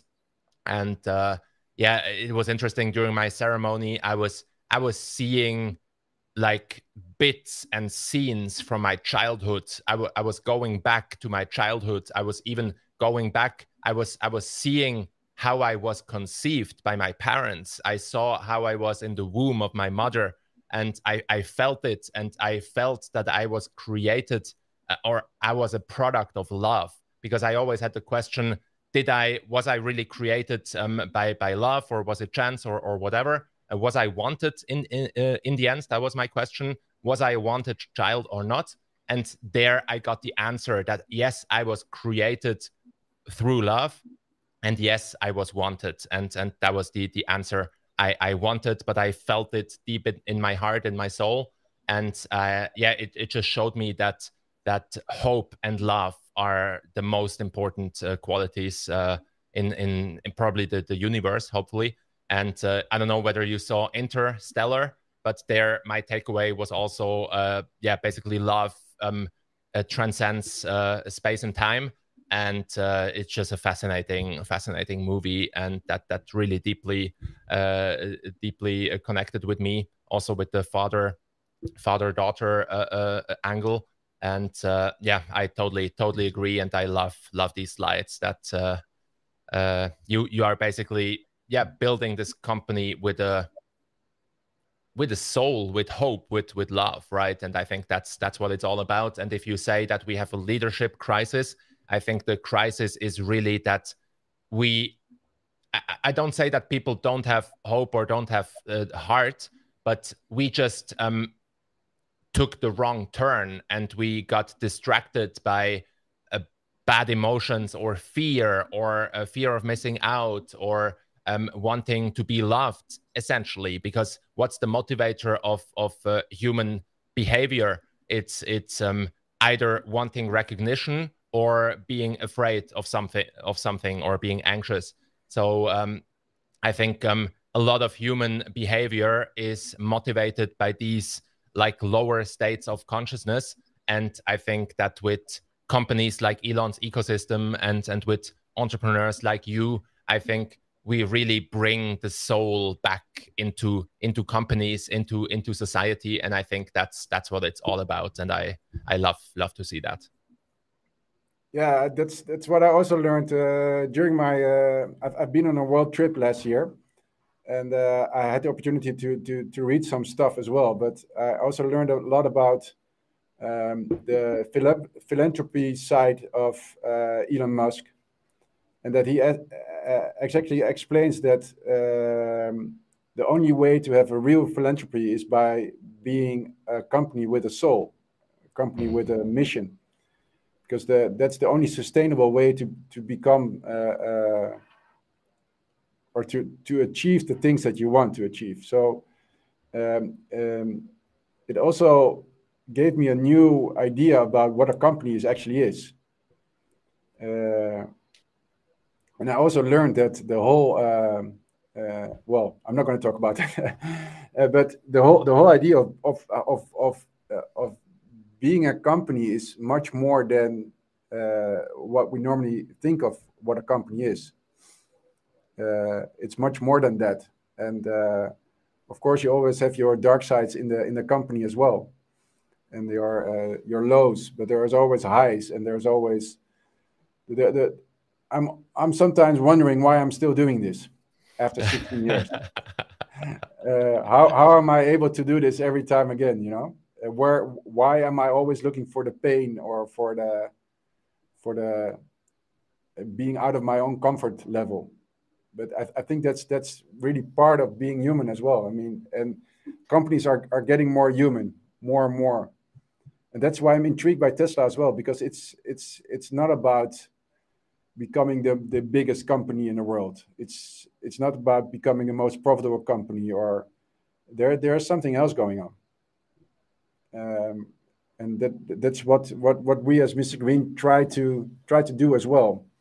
Of course, we need the money to stay alive, and we need to, but it's more of a fuel than it's to keep the car going.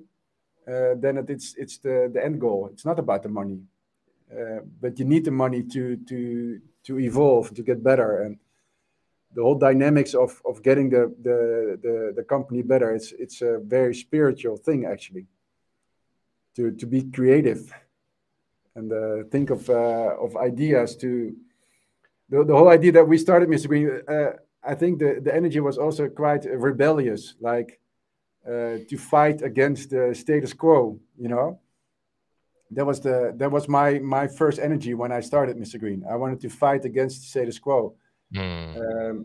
But I started leaving that energy because it's not about that anymore. I mean, the status quo already lost. It already happened. So the new energy is actually what you were talking about right now. It's what are we as humans going to evolve into, and what are we experiencing at this moment in society? It's much more than that. We are really awakening as a species. The car is not only awakening, but the whole we are awakening. And I really love that you're saying that there's that in Switzerland there in some way there it was possible to really rediscover all the, or it wasn't banned. I mean, the why was it banned at all? You know, in the 60s and the 70s. Why don't we discuss that?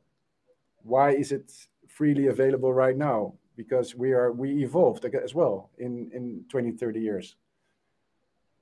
And I think absolutely. What you were talking about animals eating, I think that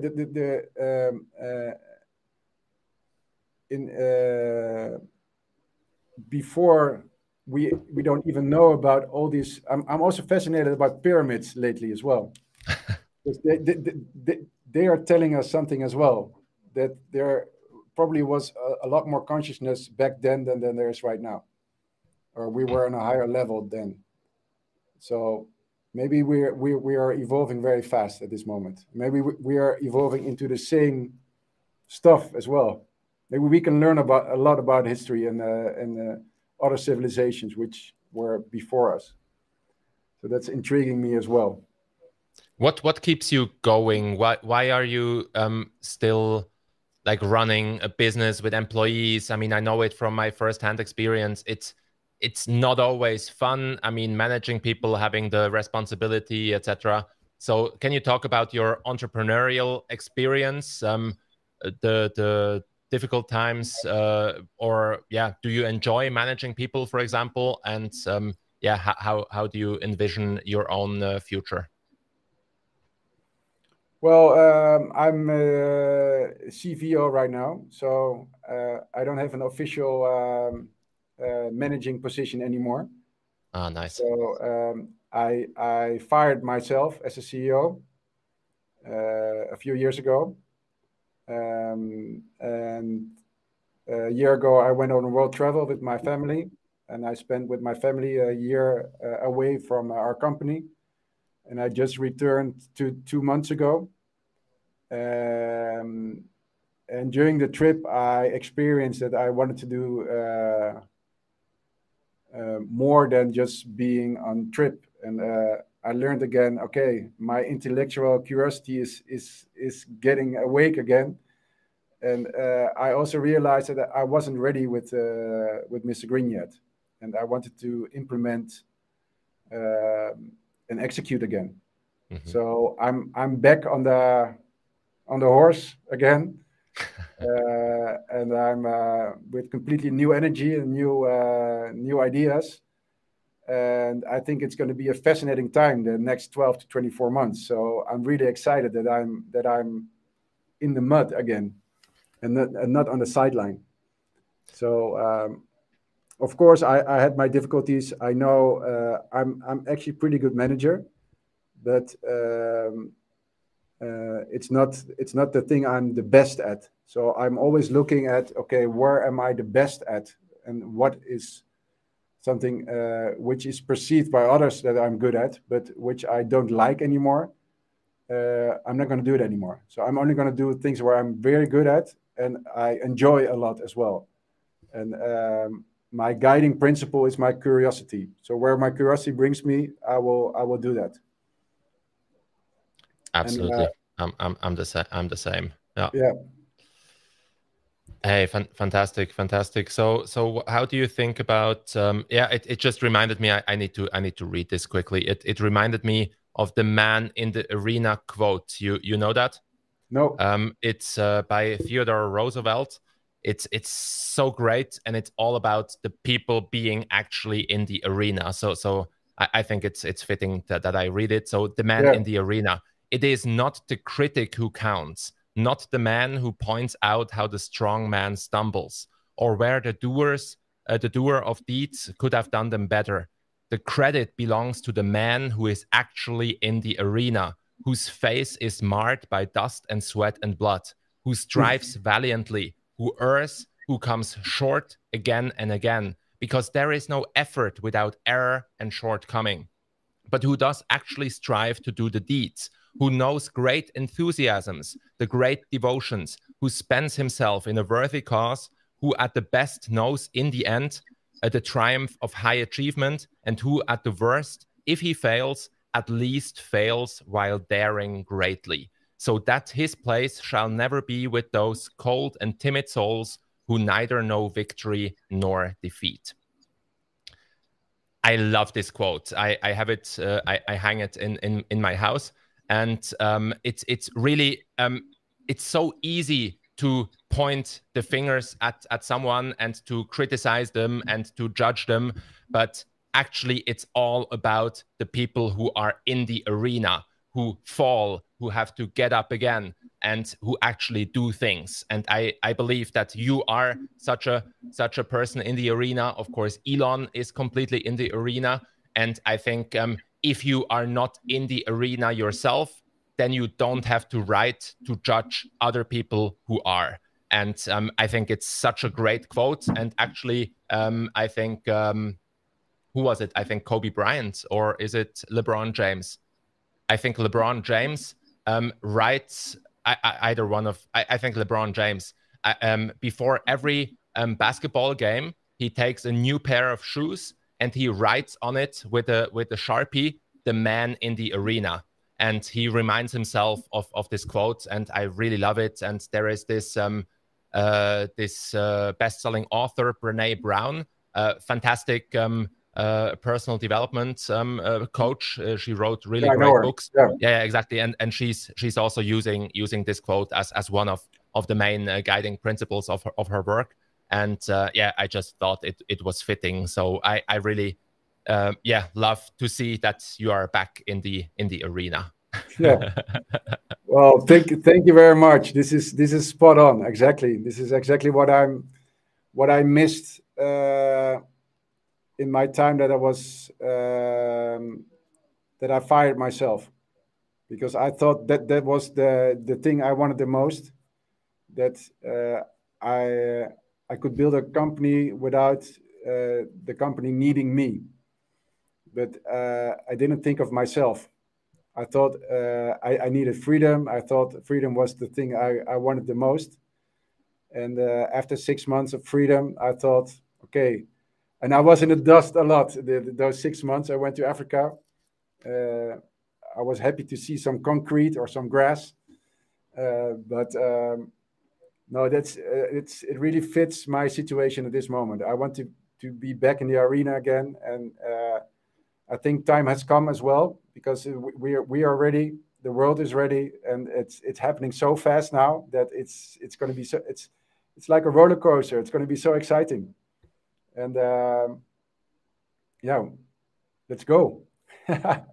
Absolutely. So how does a regular day for you look like these days? Are you now operational again, or are you more like the chief visionary and chief purpose officer, how you call yourself? How does a regular day look like these days for you?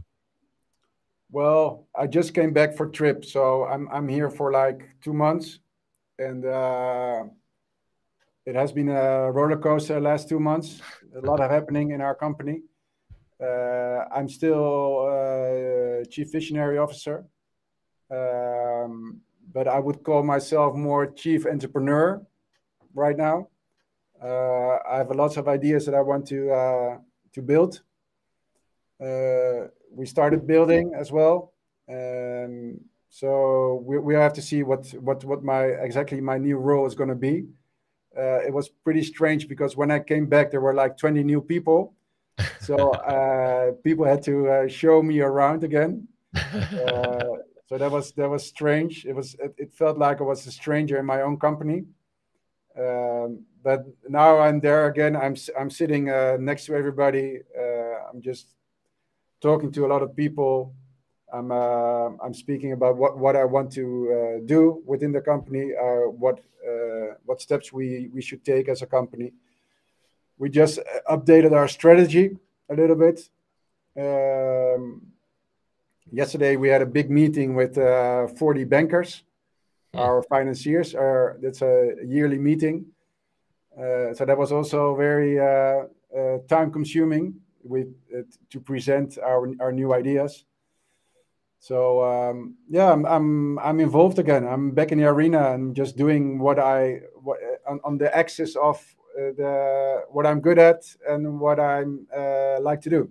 And maybe in a few months I'm only doing interviews like this, because that's what we're gonna do.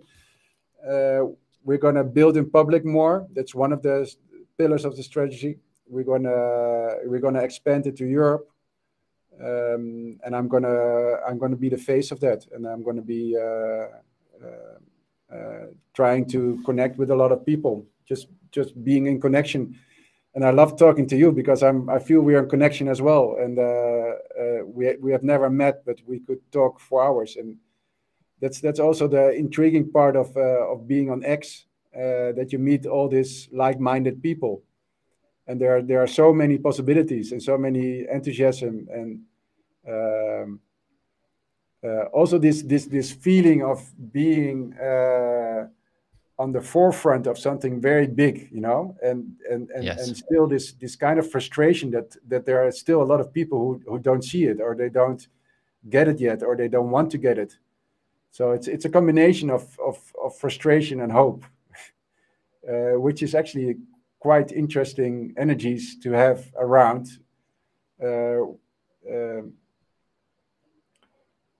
So I also like your idea of men in the arena, because I've been working out a lot lately. Last 2 months, I've been working out like 5 times a week. Wow. And I really feel like I have to pump iron, and become. And it's kind of a feeling of going through the pain. Yes. Because after the pain is where you want to come. That's where the dragons are. That's where the dragons fly, and where the nice roses are. you have to go through that pain. You have to go through it to experience the beauty behind it. Absolutely. Otherwise, I'm on the same journey. I'm also pumping iron right now, and it's okay. great. It's really good. And I loved your quote. I love this sentence. I just had to write it down. The feeling of being at the forefront of something really big. I mean, Yeah. that could be the title of this whole discussion. I mean, that's exactly what it is. I mean, for me, that's why I'm passionate about three topics, actually. I'm passionate about the whole Elon Musk ecosystem. I'm passionate about Bitcoin in particularly, and I'm passionate about psychedelics. So these are really, all three are exactly about this feeling, about being at the forefront of something really big. And if we put all of this together with AI, etc., I think it's exactly, it feels like something is brewing. It feels like something is happening. It's like, I mentioned it after one of my Pharma ceremonies. I felt like it has this rebel energy. It's also the group, the study, the clinical group I was part of. It just felt like the original Macintosh team, like building the original Macintosh, the 100 crazy people building the first Macintosh, or the 100 crazy people building the first iPhone. I mean, that's always how it was built. And yeah, it's a fantastic energy. Maybe last question. We already have been going 2.5 hours. Last question. Yeah, how do you think about your legacy? So let's assume all of this comes into fruition. You will own a fleet of 15,000 robotaxis.